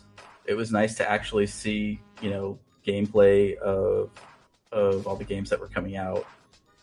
Death Stranding in particular, we didn't get a lot, but we at least kind of did get to see the game running, and not just in cutscenes. So while there wasn't a lot of games from Sony, what they had kind of did make a really big lasting impact. I think that it really kind of elevated on the press side of things, which you can do for a press conference. But unfortunately, at home, I don't think that really translated well at all to anybody just watching on the stream. And then afterwards, when we actually got to go out and play some demos like Spider-Man and, see what they had set up afterwards, they had different sections set up for the press that were themed for all the games that they were showing. And that was really, that additional detail for those games was great to see. But it was another one of those things that the public at home didn't get to see. So I think Sony did a great job with the conference. I thought that they did a fantastic job just showing off the gameplay of their games and giving everybody something to look forward to. And for the press, it was great. And for the people at home, I guess not so great. So I can't give them the best conference of E3. They definitely did a solid job. It was the most enjoyable for me, but I still, give the best to Microsoft overall. Yeah, sounds awesome. Yeah, very good thoughts. So I want to give a disclaimer to everybody. I am going to have some controversial thoughts on this conference, so let's get prepared for that ahead of time. So, in regards to the way they set it up, for those of us who were in attendance, I will say that opening with The Last of Us and to have a setting that pretty much mimicked what we saw in the trailer, I have to give them some creativity points for that. However, I will say that the way that particular conference was handled, it was a little confusing, and I think it could also be confusing to those that were at home. I know when they started off the conference, they said, we're going to talk about these 4 games. And so the way that they were setting it up, I thought it was going to be something where we were going to be walking to different areas to get an introduction of each game. But that's not what happened. We got the Last of Us experience in there, which was great. But then we walked to see Ghost of Tsushima. That was great. But we knew the minute we walked into that room, we're not going to go to another area because everybody didn't want to stand anymore. And I totally understand and sympathize with that.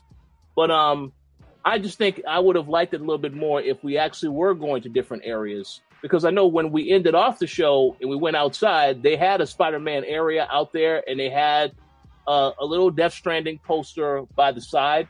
So that's fine. But I would say a little disappointing from that perspective, because I thought if you're going to introduce the show with this one setting and then you're going to have maybe 2 other settings. But I totally understand why they did that, because, again, what they showed in between the segments, and I will ask Gary and Dana about that afterwards, that could have been confusing to some people.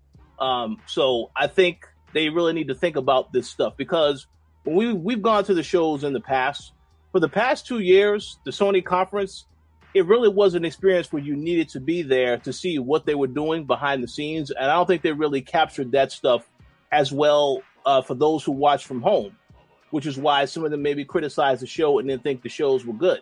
But you really needed to be there to really get the full experience. And once again, I don't think that they've really done a good job of making the people at home feel as though they were seeing something fantastic by being at home. They really needed to be there to really understand and see what Sony actually put into the actual production, the set, so on and so forth.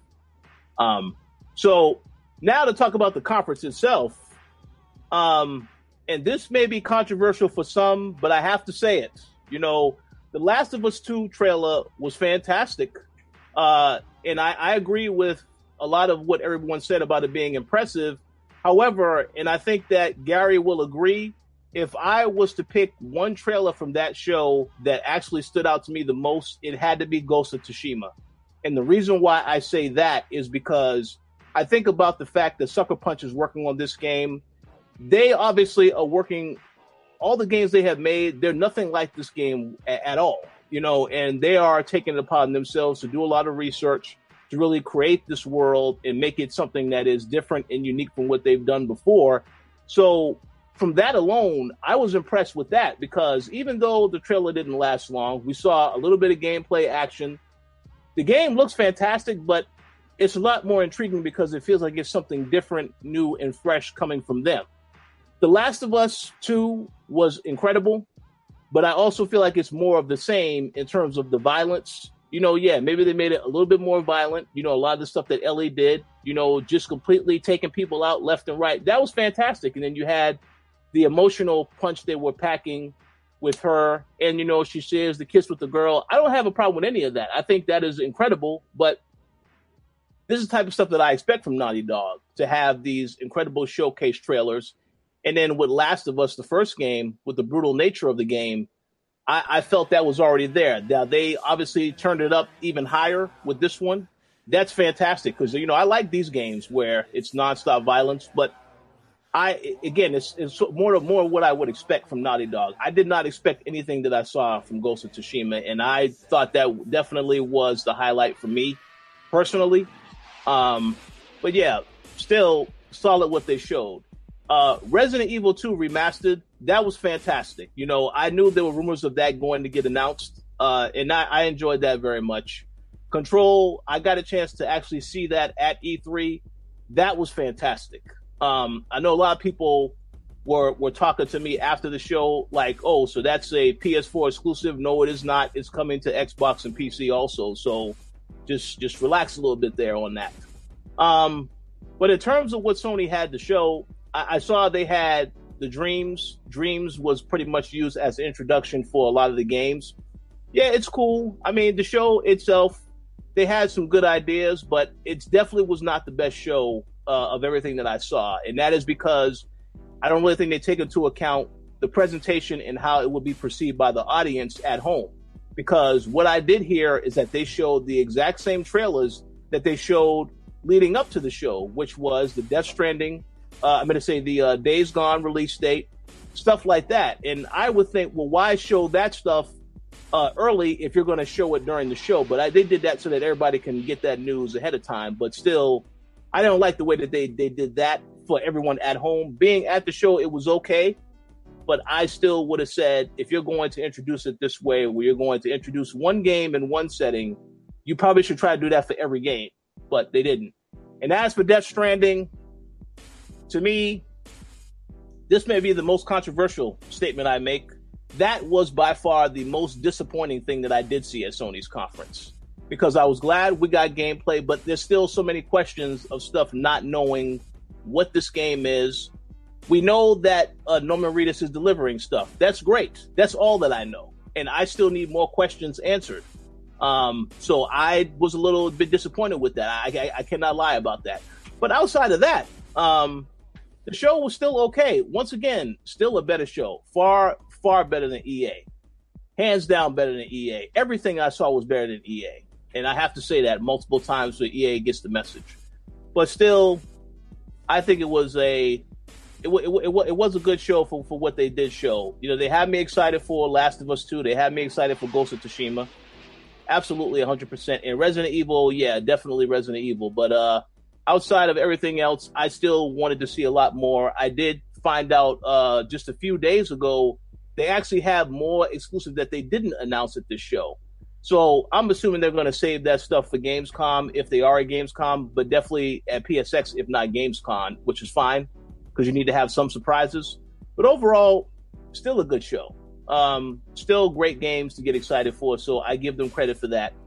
But yeah, could have used some improvements, in my opinion, in certain areas. But Gary and Dana, you may disagree, so I'm curious to hear what your thoughts were on the conference. And How about you go first, Dana? Well, I really wish I was with you guys because that sounded like a very visually beautiful conference. Compared to what we got was just technical issues. Pictures were dropped. The sound quality was awful. You know, we had those we had the commentators just talking about, I don't even know what. It was so bad. But other than the technical difficulties, I will say that it was a good show. Like, it got me really excited. The whole situation with the Death Stranding, oh God, it was like sitting through a Wii U fit for walkers. All they did was just walk and carry things and walk. But here's what I hope happens. I don't want them to reveal a plot. I want them to let everything is unknown and secretive until the release date. You get the game, and then boom, you get this huge surprise as to what the game is really about. And everyone flocks on Twitter, and it's all like this conspiracy thing, and everyone has different ideas and thoughts. That's what I think they might be going for. Maybe the walking part is the only thing that they can reveal without revealing any parts of the storyline. So while I was confused and frustrated, if that's the route they're taking, then thumbs up. Overall, the show was very good. It got me very excited, and it was just action-packed. That whole first off with the Last of Us 2, the gameplay was it was crazy. It was very violent. And I love how everyone's going crazy in an uproar over that kiss. It's just a video game. It's all right. But that looked very exciting. Yes, there are parts that it looked very similar to the previous game, but they just kind of upped the violence. But it seemed more like, one of those games where all you're trying to do is just survive. And so I liked the violence. The Ghost of Tsushima really was the one that surprised me the most. The gameplay, had the graphics, everything just looked beautiful. And that was like, for me, it just felt like it came out of nowhere. And it was like the most memorable of the games at that conference. Also Control, I know it's a third person game from Remedy.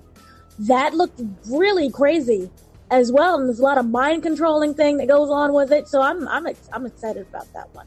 And Resident Evil 2, the remastered one, oh, that looked really violent. And it looked like it was just one of those games that you're going to have to play, with the lights on and probably have friends over. I know they also revealed the Pirates of the Caribbean world in Kingdom Hearts 3. I just don't care about that. I'm sorry. But yeah, overall, I think it was a very good game. And then also Spider-Man. They ended it off with Spider-Man, and the gameplay looked beautiful. It looked smooth, and it looked like it's going to be like the best of the Spider-Man games. And it kind of gave me like a little essence of Spider-Man Shattered Dimensions. And I like how it did show a lot of the gameplay, also a lot of the fighting, but I liked how when they ended it, it's like somebody appears and we don't know. So my theory, I know that they said that the game takes place in the Avengers universe. So my theory is that this may be the Avengers game a little bit. That we might be able to play some of the other characters. I know Miles Morales is in it. So I'm just really interested to see what else is going to happen. And I don't want them to spoil everything because I want to be excited for when I sit down and play it. Sounds good. I'll make a quick comment, then I'm going to go to Gary. Yeah, Spider-Man is a lot of fun. We actually did get a chance to play that after the Sony conference. Yeah, the game is fun. The combat feels a lot like the Batman Arkham games. A little bit more, it's a little bit more to it, though. It's different layers to the combat that you can do. But the little part that I played was, I enjoyed it. So, looking forward to seeing what the final product looks like. Obviously, it's a lot to do in the game, a lot of different things that you can do around the city. So, but yeah, looks good. All right, Gary. Yeah, the Sony press conference was definitely interesting. I remember texting you, Rich, as you were there and everything, and you were telling me, oh, they got us in some place standing up. And then, I saw people tweeting from the conference on Twitter, and like they were showing a church, and I was like, wow, what's going on here, man? So yeah, it was interesting how they did that. I kind of like that concept, because when after the guy was playing the instrument and it went straight into the trailer, it was kind of impressive to see, you know, like the same exact room that you guys were in.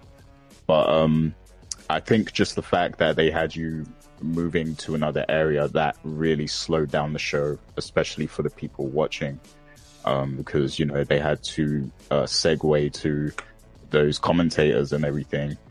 And it was like, you know, we don't care about this. Like, we just want to see, you know, a consistent press conference. For you guys, maybe it was more of an experience because you were actually there and you were like, you know, you were in the moment. You didn't know what to expect at that point. So it was probably kind of exciting. I'm glad they didn't actually do it to where you had to keep moving rooms. I'm glad that they, you know, once they had you in the main arena, they kept you there, you know, because that probably would have got tiresome really quickly. In terms of the games shown, Sony definitely had the best exclusives at E3. Of course, they didn't have as many games to show as Microsoft, though.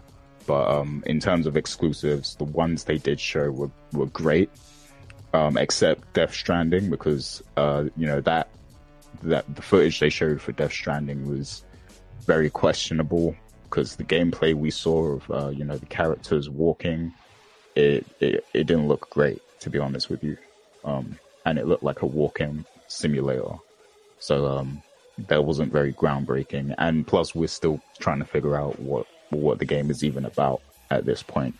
I feel like we should have probably gotten some sort of speech from Hideo Kojima just to elaborate more on you know, what the actual direction is for the game. But everything else that they showed was good, though, and I'm glad we still got a couple surprises with Control and the Resident Evil 2 remake. Those were nice surprises. And yeah, as for Ghost of Tsushima, that's definitely one of the standout games of the entire show, I think. Because, you know, originally when we heard about the game, I was like, cool, you know, another samurai game. But I didn't expect it to look that good, you know, and it's very cinematic. It's got that kind of Last of Us feel to it in terms of the presentation and everything. And yeah, I can't wait to learn more about that game. It seems amazing to me. Last of Us 2 is cool. You know, it's one of those games where it's like, yeah, I'm going to buy it anyway, so they don't even need to sell me on that, because I'm already set, you know, I already want that game. But what they showed was definitely cool, because it's like you couldn't tell when you were seeing you know, a CGI cutscene and when it was actually gameplay. Like, you can hardly tell the difference. It's so seamless, and it looks cinematic the entire way through it. So that was definitely really good to see. Spider-Man was dope as well, and I can't wait for that game. I'm glad that game is only like 2 months away, 2 or 3 months, I think. So yeah, I can't wait to get my hands on that. I like that they, you know, left it on kind of a tease where we're left hanging, kind of waiting to see who actually helps Spider-Man. And I like that they showed, you know, most of the Sinister Six as well. So we kind of know what to expect in terms of villains in the game. But yeah, overall, you know, they took some risks on this show. And I think Sony is in a position where they can take those risks because people are already invested in the platform. And we know they still have PSX as well at the end of the year. So it's like, okay, you know, Sony can just pretty much do what they want. Nintendo kind of does it too. You know, they just do whatever they want. And we know that Nintendo's going to have more directs throughout the year. So it's like, you know, they can get away with it, I guess. But yeah, definitely not one of the most consistent shows of E3. But in terms of exclusives, it was a great showing, in my opinion. Sounds good. Whoa. What happened? I heard an echo. Yeah. Oh, and can I just say quickly that I was like not disappointed, but I expected a little bit of more PSVR games. We only got like one big announcement.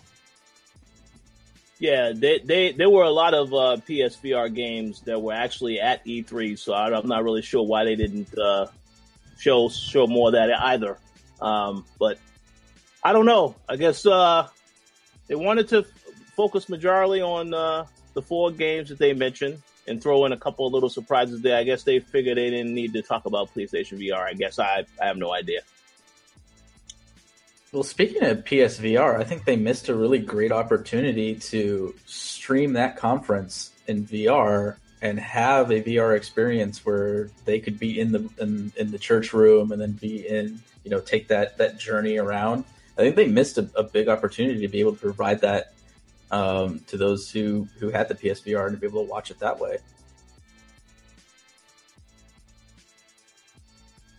Yeah, they absolutely could have did that. I mean, you make a very good point. I feel like they could do a lot more with VR, to show people. And, especially since the PlayStation VR was on sale all week for E3, this could have been an opportunity for them to do more with that. But I guess that's not really the full. I mean, I don't know what their plans are in terms of focus, but they should have definitely took some time out for that as well to show people who either already picked up a PlayStation VR or are planning to pick up one why you need to have this device. So I don't know, but very good points. We'll see. All right. So any final thoughts on Sony before we move on?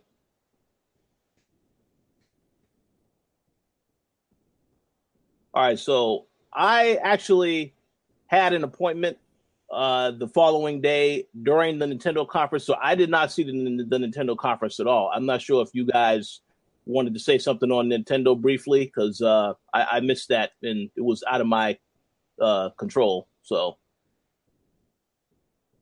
I was trying to stream it in a car at the time, so I am not the best judge. I saw the Smash Brothers announcement, but that's about it.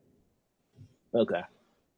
Yeah, that makes sense. So, Gary, Dana, anything you want to say on that Nintendo conference if y'all did get a chance to see it? I sat through it, and it was just mainly Smash. Like, tons of Smash. Anything you ever wanted to know about Smash, it's just there. And I found it really interesting that after their presentation, their stocks dropped. Because it was just really disappointing overall. I mean, the only thing I can say is, I like that they showed me how to play Smash. They gave me a 30-minute tutorial on how to play Smash, so I feel like I can jump in on that game at any time now, and I can know how to play it. So that's good. They showed me the options menu and how to unlock trophies and that stuff. So that's cool. We also got Super Mario Party, so that looked fun. If you're into that, then it looked like it's really good. But other than that, it was rather forgettable. But it was still better than EA Plays and there's another conference that was so awful. I forgot. Oh no! But anyway, it was just EA Play. I'm pretty sure even the PC conference was better than EA Play. Oh my god, the PC conference was amazing. Like, I don't watch it tends to just be really boring and it's all about AMDs. It was amazing this year. So, good for them. Like, I actually didn't fall asleep. I was awake and excited. And it wasn't any Warhammer. I was more excited about that. See, that sounds good. That sounds real good. All right, so any final thoughts on the conferences before we move on to, I believe, what will be the final topic for today?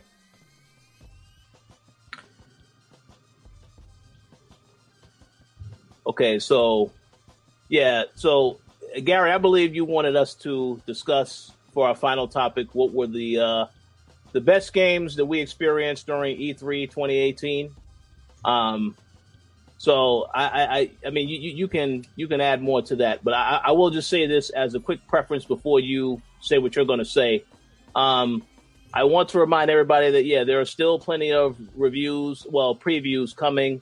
I mean, I have a ton of stuff that I have to finish writing. I mean, we all have some stuff that we're still writing, so we may not mention every single game. It doesn't mean that it was not a good game, but these are just mainly to talk about some of the highlights of the games we did play. So, Gary, go ahead and start this off, and you can, if you have any specific thing you want us to mention in terms of a certain topic of what type of games, feel free to go ahead. The floor is yours. So I mean, a lot of stuff was shown at E3, and of course you guys were actually there, so the criteria can be a bit different, I guess. So like for me and Dana, perhaps we can just, give our top 3 games that we saw, and you guys can probably give your best top 3 overall games that maybe you played or saw at the actual show and everything. I guess it's up to you guys how you want to do it, but that sounds good. So that's totally fine. So go ahead. You and Dana could start off with your top 3, and then I have a question first. Go ahead. I just want to know from the both of y'all, how was it this year with the crowd control? Oh man, that is a great question. That's a great question. Well, I'll tell you what, Chris, you can answer that question first, because I believe you maybe had a lot more appointments on the floor than I did this year. Crowd control, having the window, I think there was a 3 or 4 hour window where the press just got on the floor, was an amazing experience. That allowed, there was tons of space, felt good. You could get to where you were going. As soon as the public hit, as soon as it was integrated with the public, it was a disaster. You had people trying to get through security at every juncture, and I think that the additional security measures that they put in were great. It's just that you had the public in there not knowing what to expect, unfortunately. And as soon as they got into the show floor, you had people running around, knocking people over. You had people mad because they had to stand in line and didn't understand how E3 worked. The first day, I think, was the worst day in terms of that happening. I think then people kind of got the expectations of what they were in for. Unfortunately, on the first and second day, I don't know if you experienced this as much, Rich.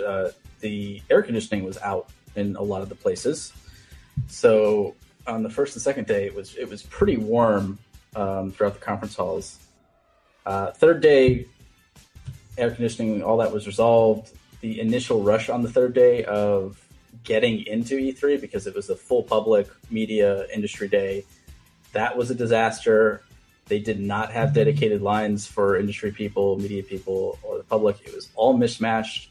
People were told to go in various different directions, and nobody could really find entrances and get in effectively. Security and line management just didn't do their job on that third day. But overall, I think that the public needs to have either their own day or the media needs to have their own day. It needs to be one or the other to alleviate issues getting to appointments, or just being able to have that growth that E3 wants. I know a lot of it is about, hey, the public's paying $250 or even $1,000 on site to get their passes, and that generates revenue. But for people in the industry who are trying to get to meetings, or just even trying to get in with all the additional security that was added, I think the public needs to have just their own separate day to be able to experience everything after the media has been able to book all their appointments and get everything done. The last thing I want to say is that I do think that everything they did with the security was absolutely needed. Bags were pretty thoroughly checked. They had metal detectors at all the entrances. On the third day, they were checking everybody's IDs, and I literally saw bins full of passes that were confiscated for people, trading off their passes to their friends or coworkers or something like that. So thumbs up for the security. I think they need to have a little bit more better handle on the line management. Some days there were dedicated media and industry lines. Other days there weren't. So I think just figuring that out and getting a process of flow down of getting everybody, in and out safely, and being able to do the security checks will help in the future. But overall, the addition this year of more public did not help anything. And even with Microsoft being off-site and not being a part of the conference, I don't feel like it felt any more open or there was less foot traffic. I felt it was this year, I thought it was even more compact and claustrophobic than last year. Jeez.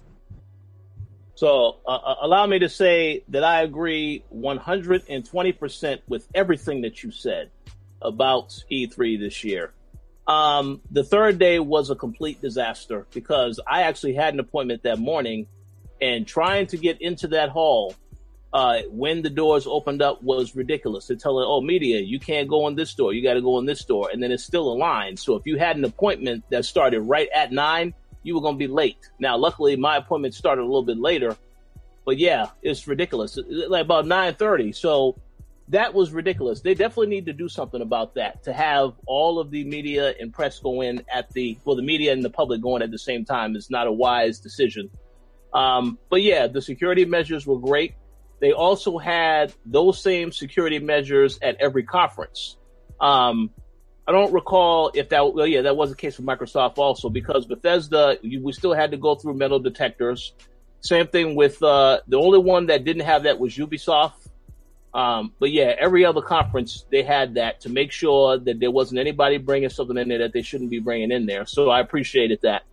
I want to give a shout out to a lot of the companies that had appointments that were nowhere near the actual convention floor. Cause like with Ubisoft, as I found out the same day that I had the appointment, they actually had us scheduled for meeting rooms that were actually above the conference hall.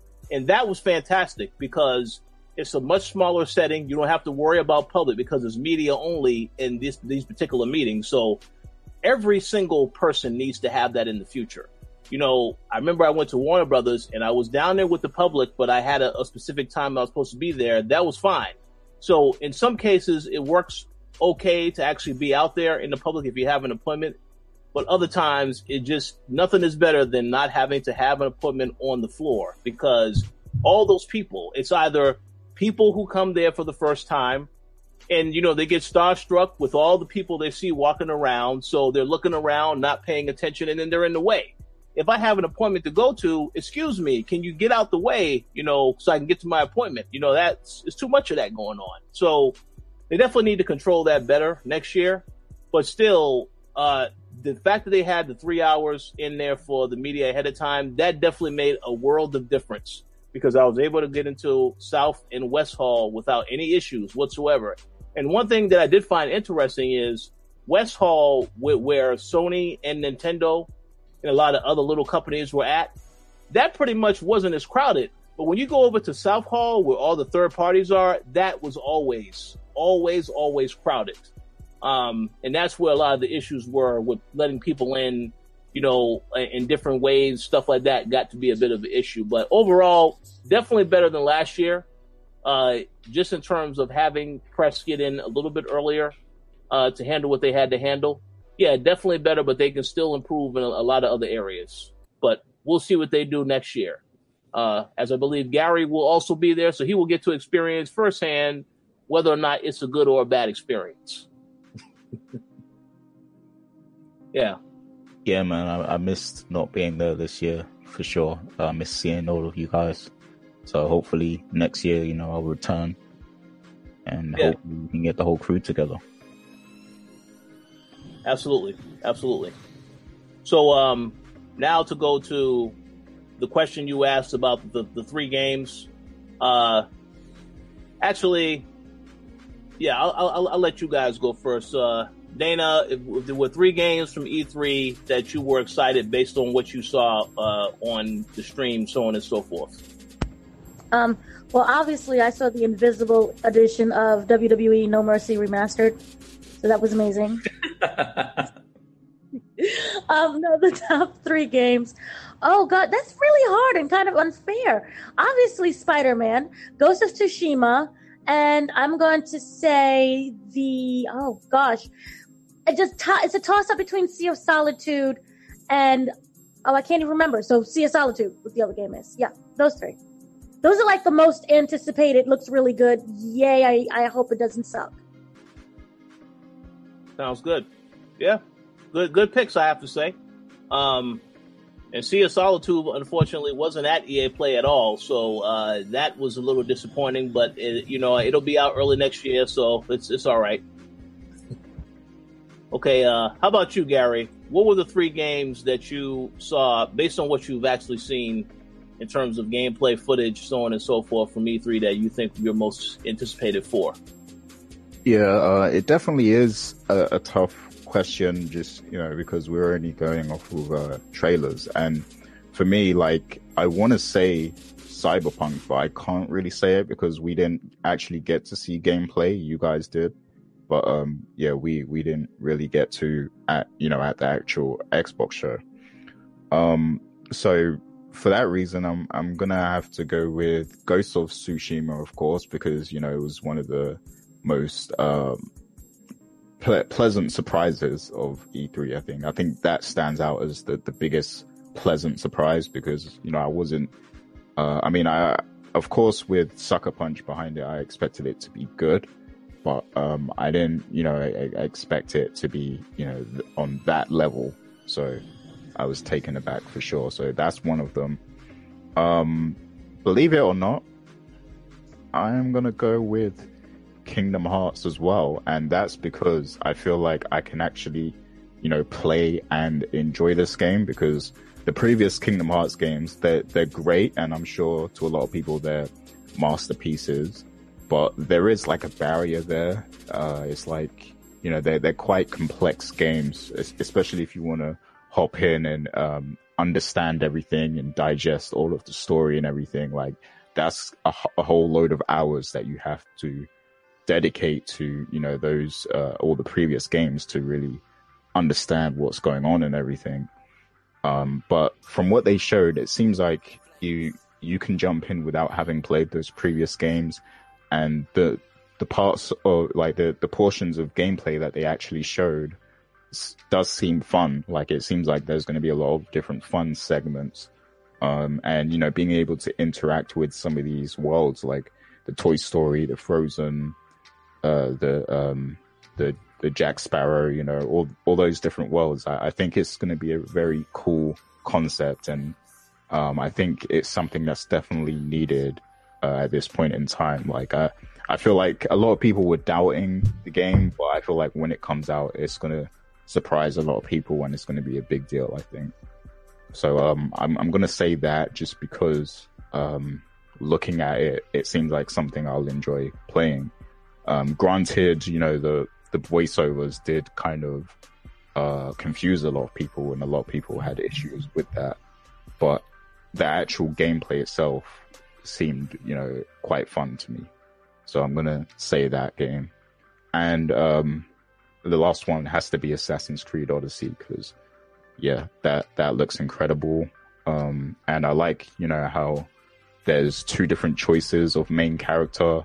What I'm hoping is that, and maybe, Rich can talk about this more, but what I'm hoping is that they definitely, the story definitely adapts to which character you choose, and, people react to them differently, and it kind of shapes the story differently and stuff like that. But, I'm definitely impressed with that, and I was so impressed that it made me pick up Origins again. So, I think I'll go with those 3. For mine. Those are good picks, and I'm gonna answer that question real quick, and then I'm gonna go to Chris. I didn't really get a feel of that in the demo. The one thing that this game has is that you have different the dialogue options, and you can either lie or tell the truth about certain stuff, and that will impact things as well. Like, for example, one of the demos that I saw someone else playing, they chose the female assassin. And in the particular demo, there's a point where you start a conversation with another character they introduce, and it's sort of hinted at that you can have a romantic thing with that character down the road because they had a heart icon next to one of the things that you could have said to him, sort of like in a flirtatious way. So I think the dialogue is going to impact what happens in terms of how things play out, but not the actual characters. It's mainly about the dialogue stuff that you choose. Because when in my demo, I had a chance to start to go to war with somebody, or to try to be strategic and build up an army to go to take down the person. And I just said no, I just want to go to war with the person. So as a result of that, when I went to actually face the person, got outnumbered. So some of that stuff does transition over, but it's mainly about the dialogue and what you decide to actually say to the other character. But it is awesome. It is fantastic, I would say.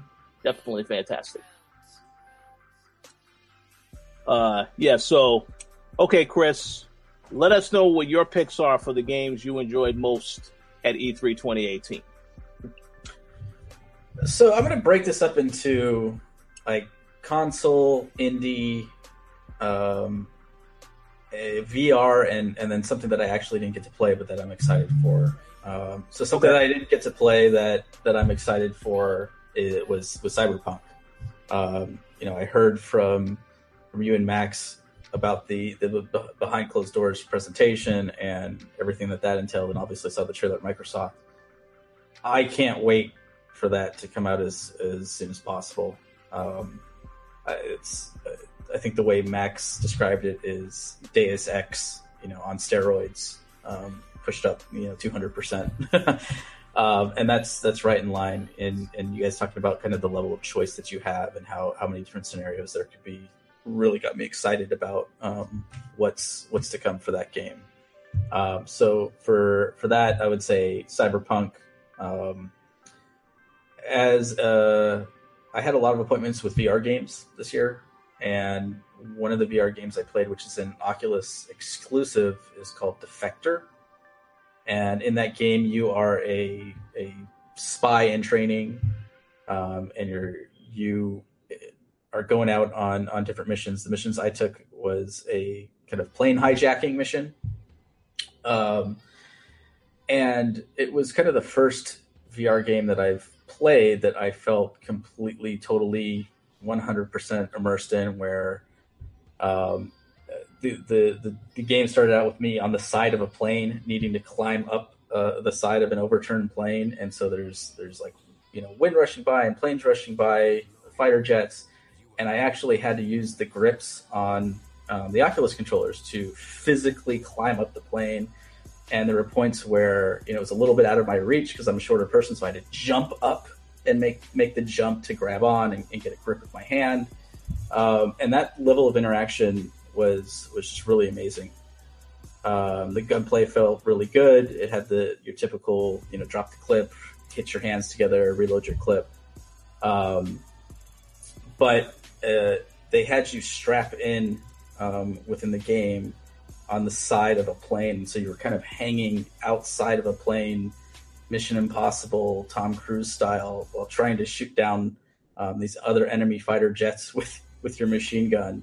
And it was just wild. It was completely wild. It was very arcadey. It was super fun. So that was like the best VR game that I saw. On the console side, I think Spider-Man was my favorite thing to play on the consoles. The level of depth to the combat system was shocking to me. It really does, like you said before, feel like an Arkham Asylum type game in those Batman games, but there are layers upon layers of the things that you can do. Everything from just running around, dodging, swinging, it all felt fun. And that's what was super important to me, was that everything felt fun. It all flowed together. And within the combat, it feels like you could take on just thousands of different options to engage in whatever battle you were taking on.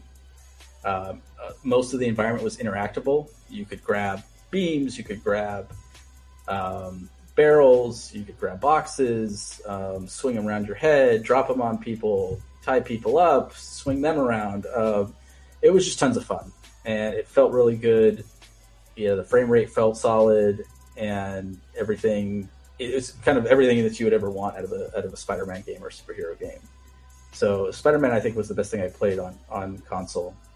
And then on the indie side, I played a game called The Spectrum Retreat. And I don't want to give away too much about this because I'm going to do a preview for it. But it won the BAFTA for Best Young Game Designer. And the premise is basically you kind of wake up in a hotel and you don't know why you're there or what's going on. And you find yourself in a situation where you need to kind of do puzzles to unlock and figure out why you're there. And it gave off a immediate Shining vibe of the Overlook Hotel. And then once you got into the puzzle sections, it gave off a very, very close to Portal vibe.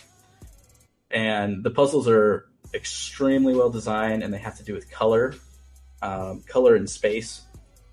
And I thought that for one guy to put all these puzzles together, and he developed this on Unity, and he was getting the most he could out of the engine. It looks beautiful. I thought that it was a tremendous achievement for one person to be able to put this together.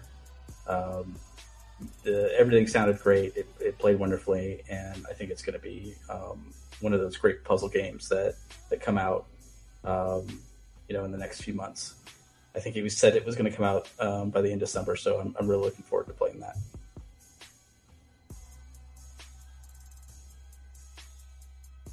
That was awesome, man. And I have to say, you have now set the bar for what I need to think about when I say my games. All right, so, man, it's going to be hard for me to choose one game that I enjoyed the most because there was a lot of games that I did get to check out and play. I'm gonna try to keep this somewhat organized as well. So, if there was one game that I didn't get to play that I wish I did get to play that wasn't playable, I would say Ghost of Tsushima. Definitely that, because I like the trailer. I like the world they've shown in the game. I'm very curious to see what else Sucker Punch is doing with the game, but obviously that was not playable at E3. So unfortunately, it is what it is. As for the VR game, I did get a chance to play that Creed game that I believe is coming to PlayStation VR, and I believe it's coming to Oculus as well. That game, I was not expecting to get what I got from that game. That game was an actual workout. I did see Defector, but I didn't get a chance to go to actually check it out. I did see the footage from that. That game looks fantastic, so I'm glad to hear it's great. I have to definitely keep an eye out for that. The Creed game, though, is very interesting. It is like a typical boxing game. Of course, when I started the demo, they had Sylvester Stallone actually as the coach. Then you go through these exercises where it's basically telling you how to play the game with the boxing, stuff like that. Then after you do that, you go into a short, quick demo where you're actually boxing a guy and you have to knock him out.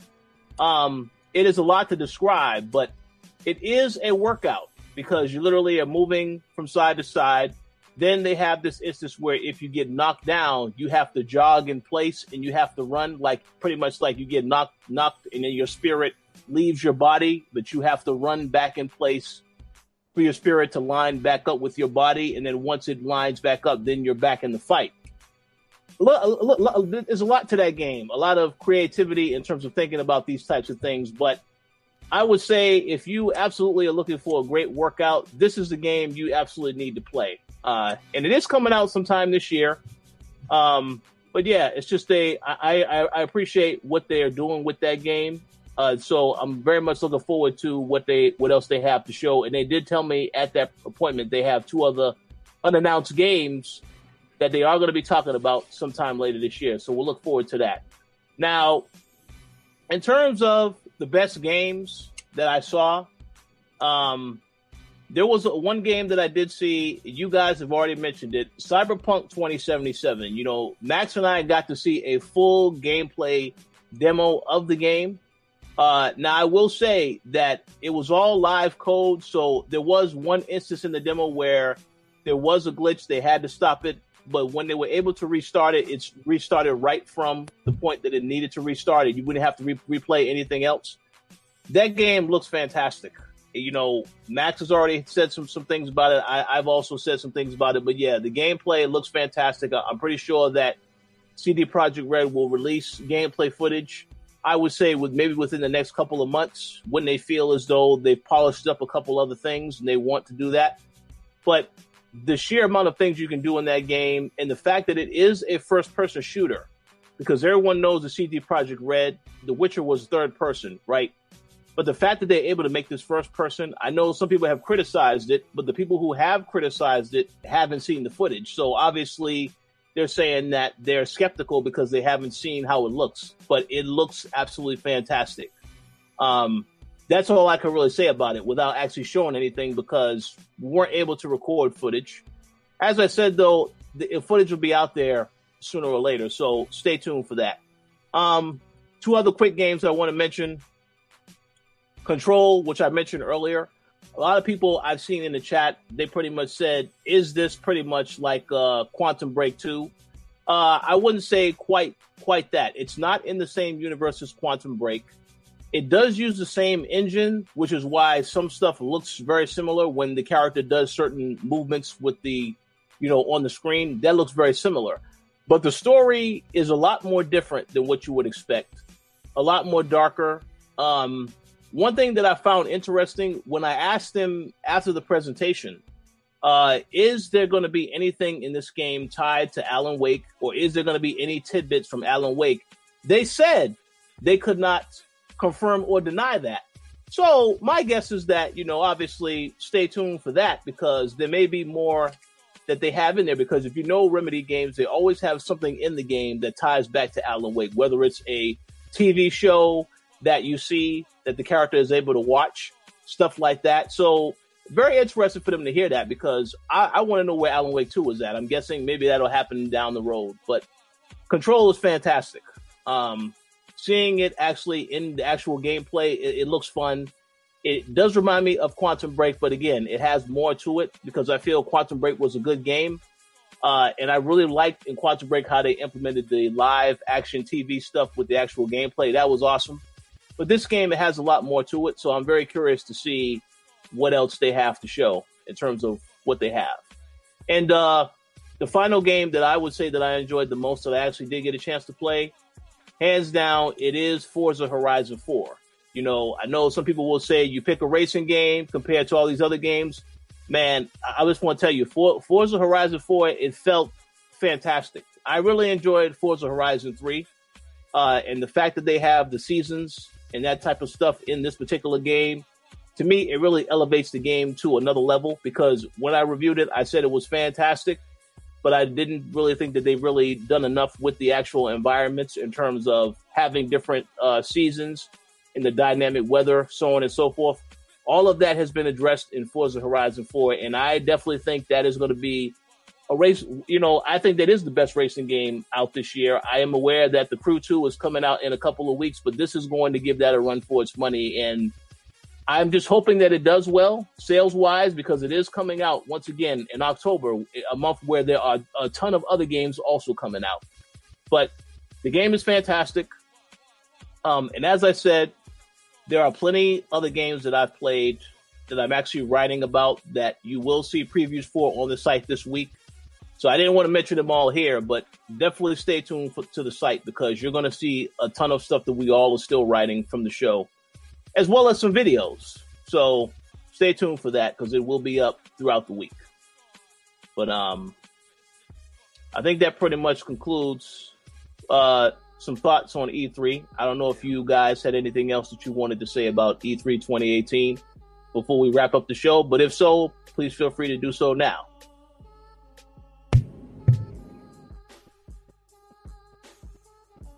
Oh, well. I guess then that's it for today's show. So we thank you all for listening. Chris, do you have any shout outs that you would like to give? No, shout out to Gary for reaching out to me to be here today. It's a busy day for me, but I was happy to take the time out and be here. I really appreciate you guys having me on. Hey, we're glad that you were able to be on. You're always welcome to come back anytime. I know the show maybe ran a little bit late, but there was a lot to unpack with E3. So I'm glad we took out some time to actually have this discussion. So definitely thank you for being on. How about you, Dana? Any shout outs that you want to give? Yeah, shout out to Chris for being on. He's wonderful, and I love his insight as well. Also, shout out to everyone who's listening as well, and shout out to the gamers just in general, because E3 was for gamers, and you got a ton of games, whether it's PlayStation, Switch, Xbox, whatever. So, yay for them. Absolutely, I agree. I want to give a shout out once again to Chris as well for being on. I want to give a shout out to Gary. You and Dana were on most of the shows that happened last week. So I want to give a shout out to not only y'all, but everyone that participated in the podcast when we weren't there. Y'all did a fantastic job. So I want to give you a shout out. And I also want to give a very special shout out to every person out there that is a gamer.